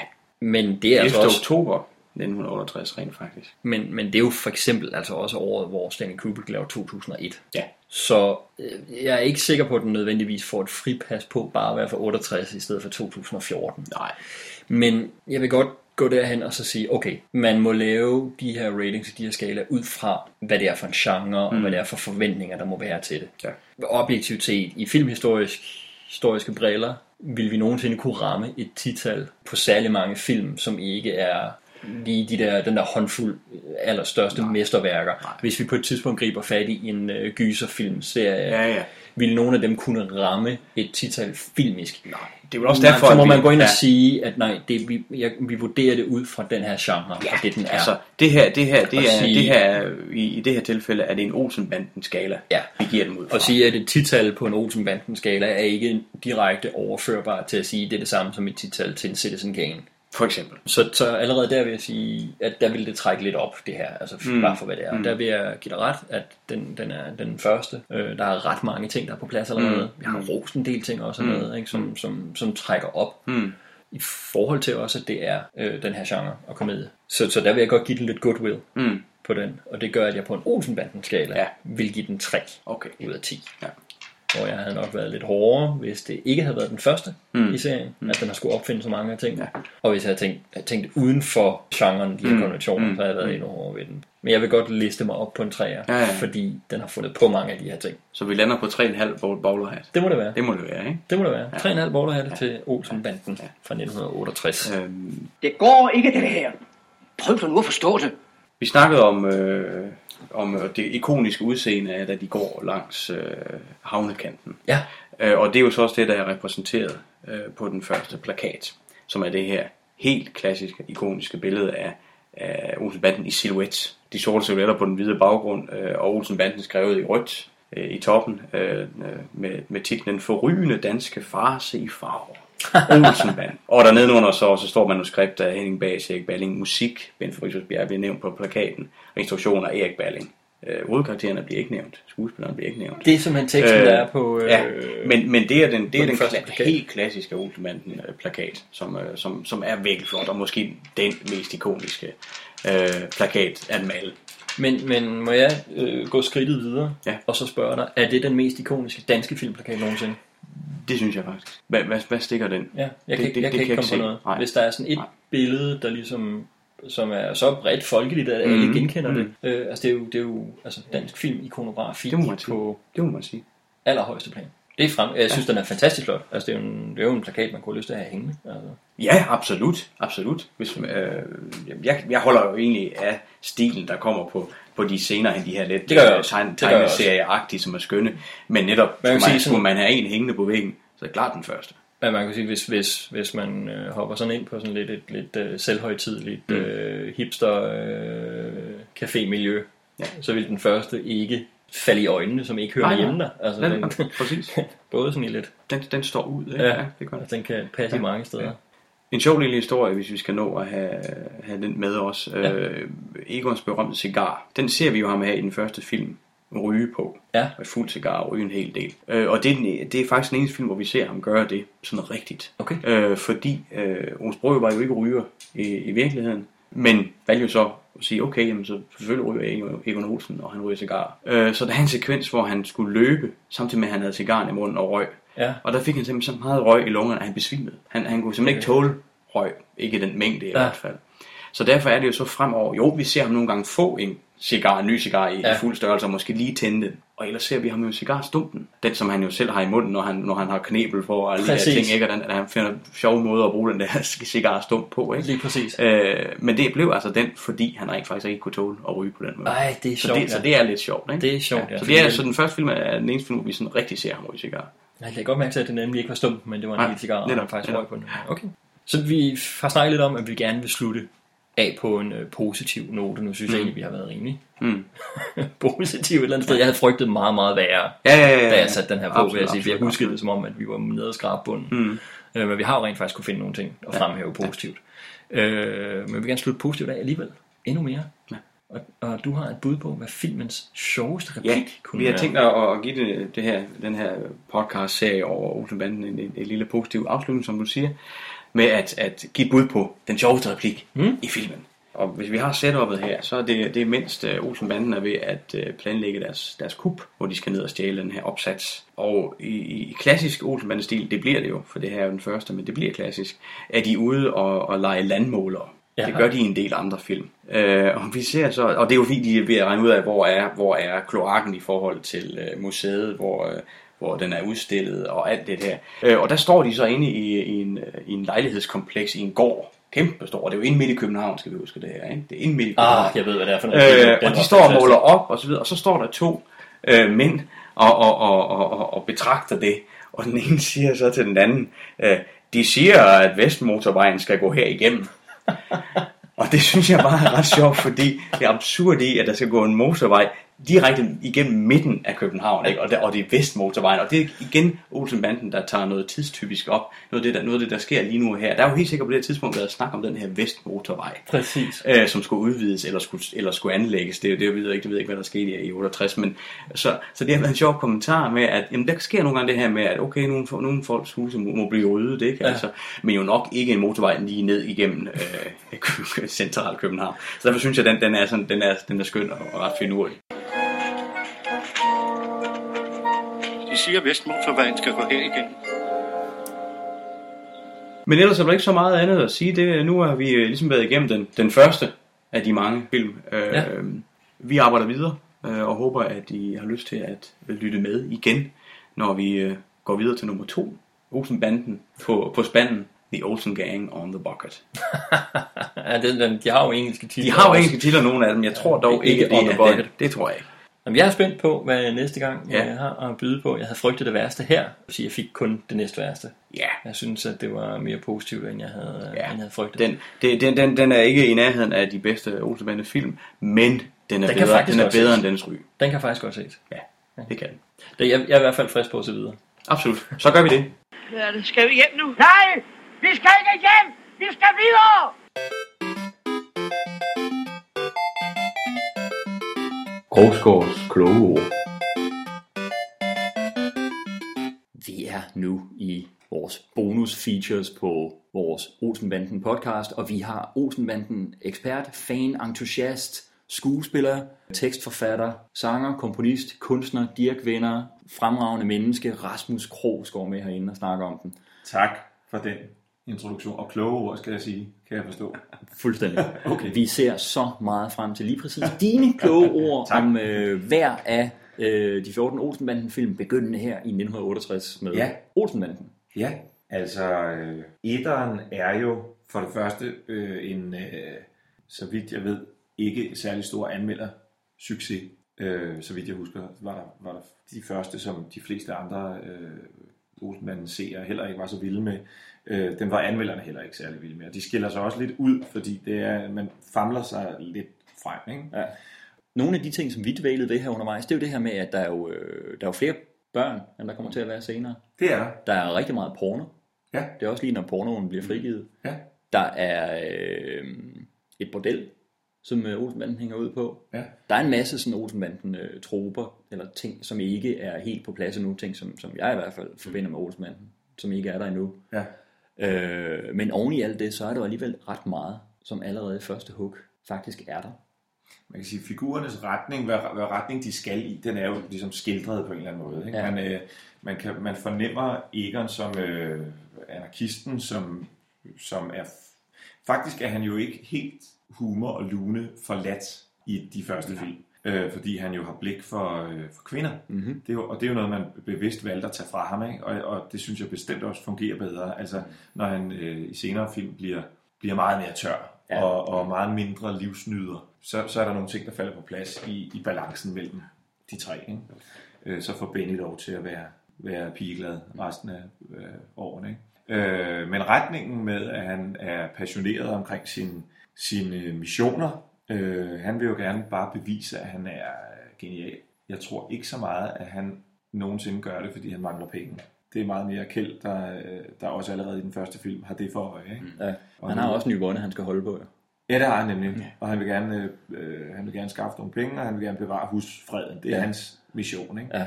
Og allerede i den første film, altså Benny mangler selvfølgelig også som regel penge, men man har indtryk af, at han mest er med fordi det er sjovt. Ja, og når noget lykkes, så slår han en høj latter op, og det er fornøjelsen i det, der er hans mission. Ikke? Ja. Og de tre elementer hos hver af bandemedlemmerne, synes jeg er meget godt placeret allerede i den første film. Altså, vi har gjort sådan en ting med, at vi på hver eneste film har ligesom givet vores forsøg på at kåre en sådan banens bedste spiller, eller man of the match, eller filmens VIP, og der er vi faktisk på den første her sat Ben Fabricius Bjerre som vores man of the match, fordi vi var meget fascineret af, at musikken simpelthen fra allerførste gang, der kommer billedet på lærredet, så er musikken med, og er så stemningsdrivende. Ja. Så musikalsk et menneske. Hvordan har du det med noget så ikonisk som Ben Fabricius Bjerres musik til Olsenbanden? Ligesom alle andre af næsegås beundring. Og det er også en stor del af hele ens mit barndoms stemningsbillede. Altså om det så er Matador eller Olsenbanden, eller hvad han har skrevet til Poeten og Lillemor, eller alle, altså det er utrolig mange hits, han har skrevet, og selvfølgelig er Olsenbanden temaet et af de største hits, og i starten var det vist ikke engang meningen, at den skulle lyde sådan. Der havde han sat sig ved klaveret og spillede den sådan lidt ragtime-agtigt, lidt mere stille, kun med klaver. Det duede ikke. Omvendt kan man sige, at med Matador, den ville han have haft med de helt store stryger, og sådan noget. Der gik de tilbage til klaverudgangspunktet. Ikke? Men her der hiver de så Papa Boos jazzband ind, og jeg tror, det er dem, der spiller i den første. Og det er jo også fantastisk. Altså, det er der jo i sig selv en historie i omkring den første film, at det er dem, der spiller til det her. Og så ved jeg ikke, om det var noget med, at de blev for dyre til film nummer 2, eller sådan noget, hvor man så fandt et jazzorkester, det har jeg hørt noget om, der så gik ind og efterlignede det. Og så vender de så tilbage i 10'eren Papa Boo. Det er jo en fantastisk detalje. Ja. Men det er rigtigt. Jeg synes også, simpelthen ud over temaet, altså det underlægningsmusik, han har hele vejen igennem, når det er stemningsmusik, spændingsmusik, jeg føler virkelig noget undervejs. Altså det er en stor filmkomponist, ikke bare en fantastisk ragtime og underholdningskomponist, vil jeg med at gøre. Jeg hørte, han udtalt for nylig, at det er ikke alt, han har lavet, der er fantastisk. Okay. Men det er der tæt på. Ja. Der er en melodi, som indgår et sted som underlægningsmusik. Nu kan jeg ikke huske, hvad det er for en, men en af dem, som folk aldrig nynner eller noget, men som ligger et sted der. Og så blev der holdt et arrangement for et par år siden ude på Nordisk Film, hvor min gode ven Thomas Pagula, som er kapelmester, han havde aflyttet det nummer, fordi de ville udelukkende spille nordisk filmmusik i sådan en trio, han har derude. Og så havde han været der, Ben Fabricius Bjerre, og gået over og sagt, hvor fanden har du stødt den? Den er der aldrig nogen, der har spillet før. Det er jo underlægningsmusik. Og så havde han sagt, den har jeg bare lyttet af. Og så havde Ben Fabricius sagt, ja, den er skide godt skrevet. Det er fantastisk. Det er fantastisk. Men til gengæld, altså, så har han jo også lavet de her bare sådan uhygge spændings billeder i form af nogle stryger, der ligger, og en bog eller en klarinet. Og sådan han laver nogle ting, som næsten bare er klangflader nedenunder, som er, altså, jeg synes, det er virkelig fremadskuende. Sådan en filmkomponist. Til gengæld, så hvis man ser Huset på Christianshavn, så bruger de nogle gange lige sådan et lydtrack der fra Olsenbanden, og det er næsten helt blasfemisk i min verden. Fuldstændig. Selvom det var Balling, og selvom det er mange af de samme skuespillere, og så det må man bare ikke. Nej.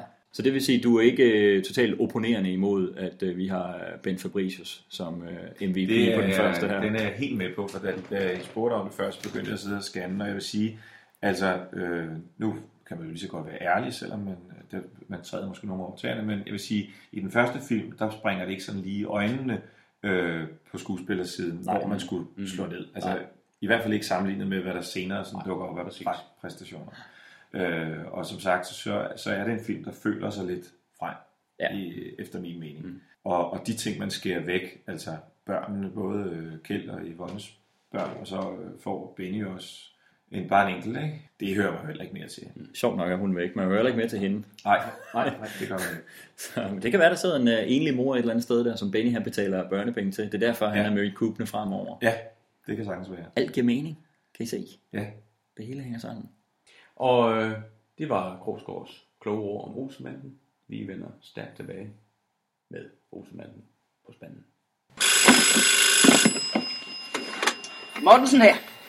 Javel så, goddag så. Vi er færdige. Jeg har fået værdifulde oplysninger. Javel så. Jeg kommer med det samme. Farvel så. Så må de godt gå.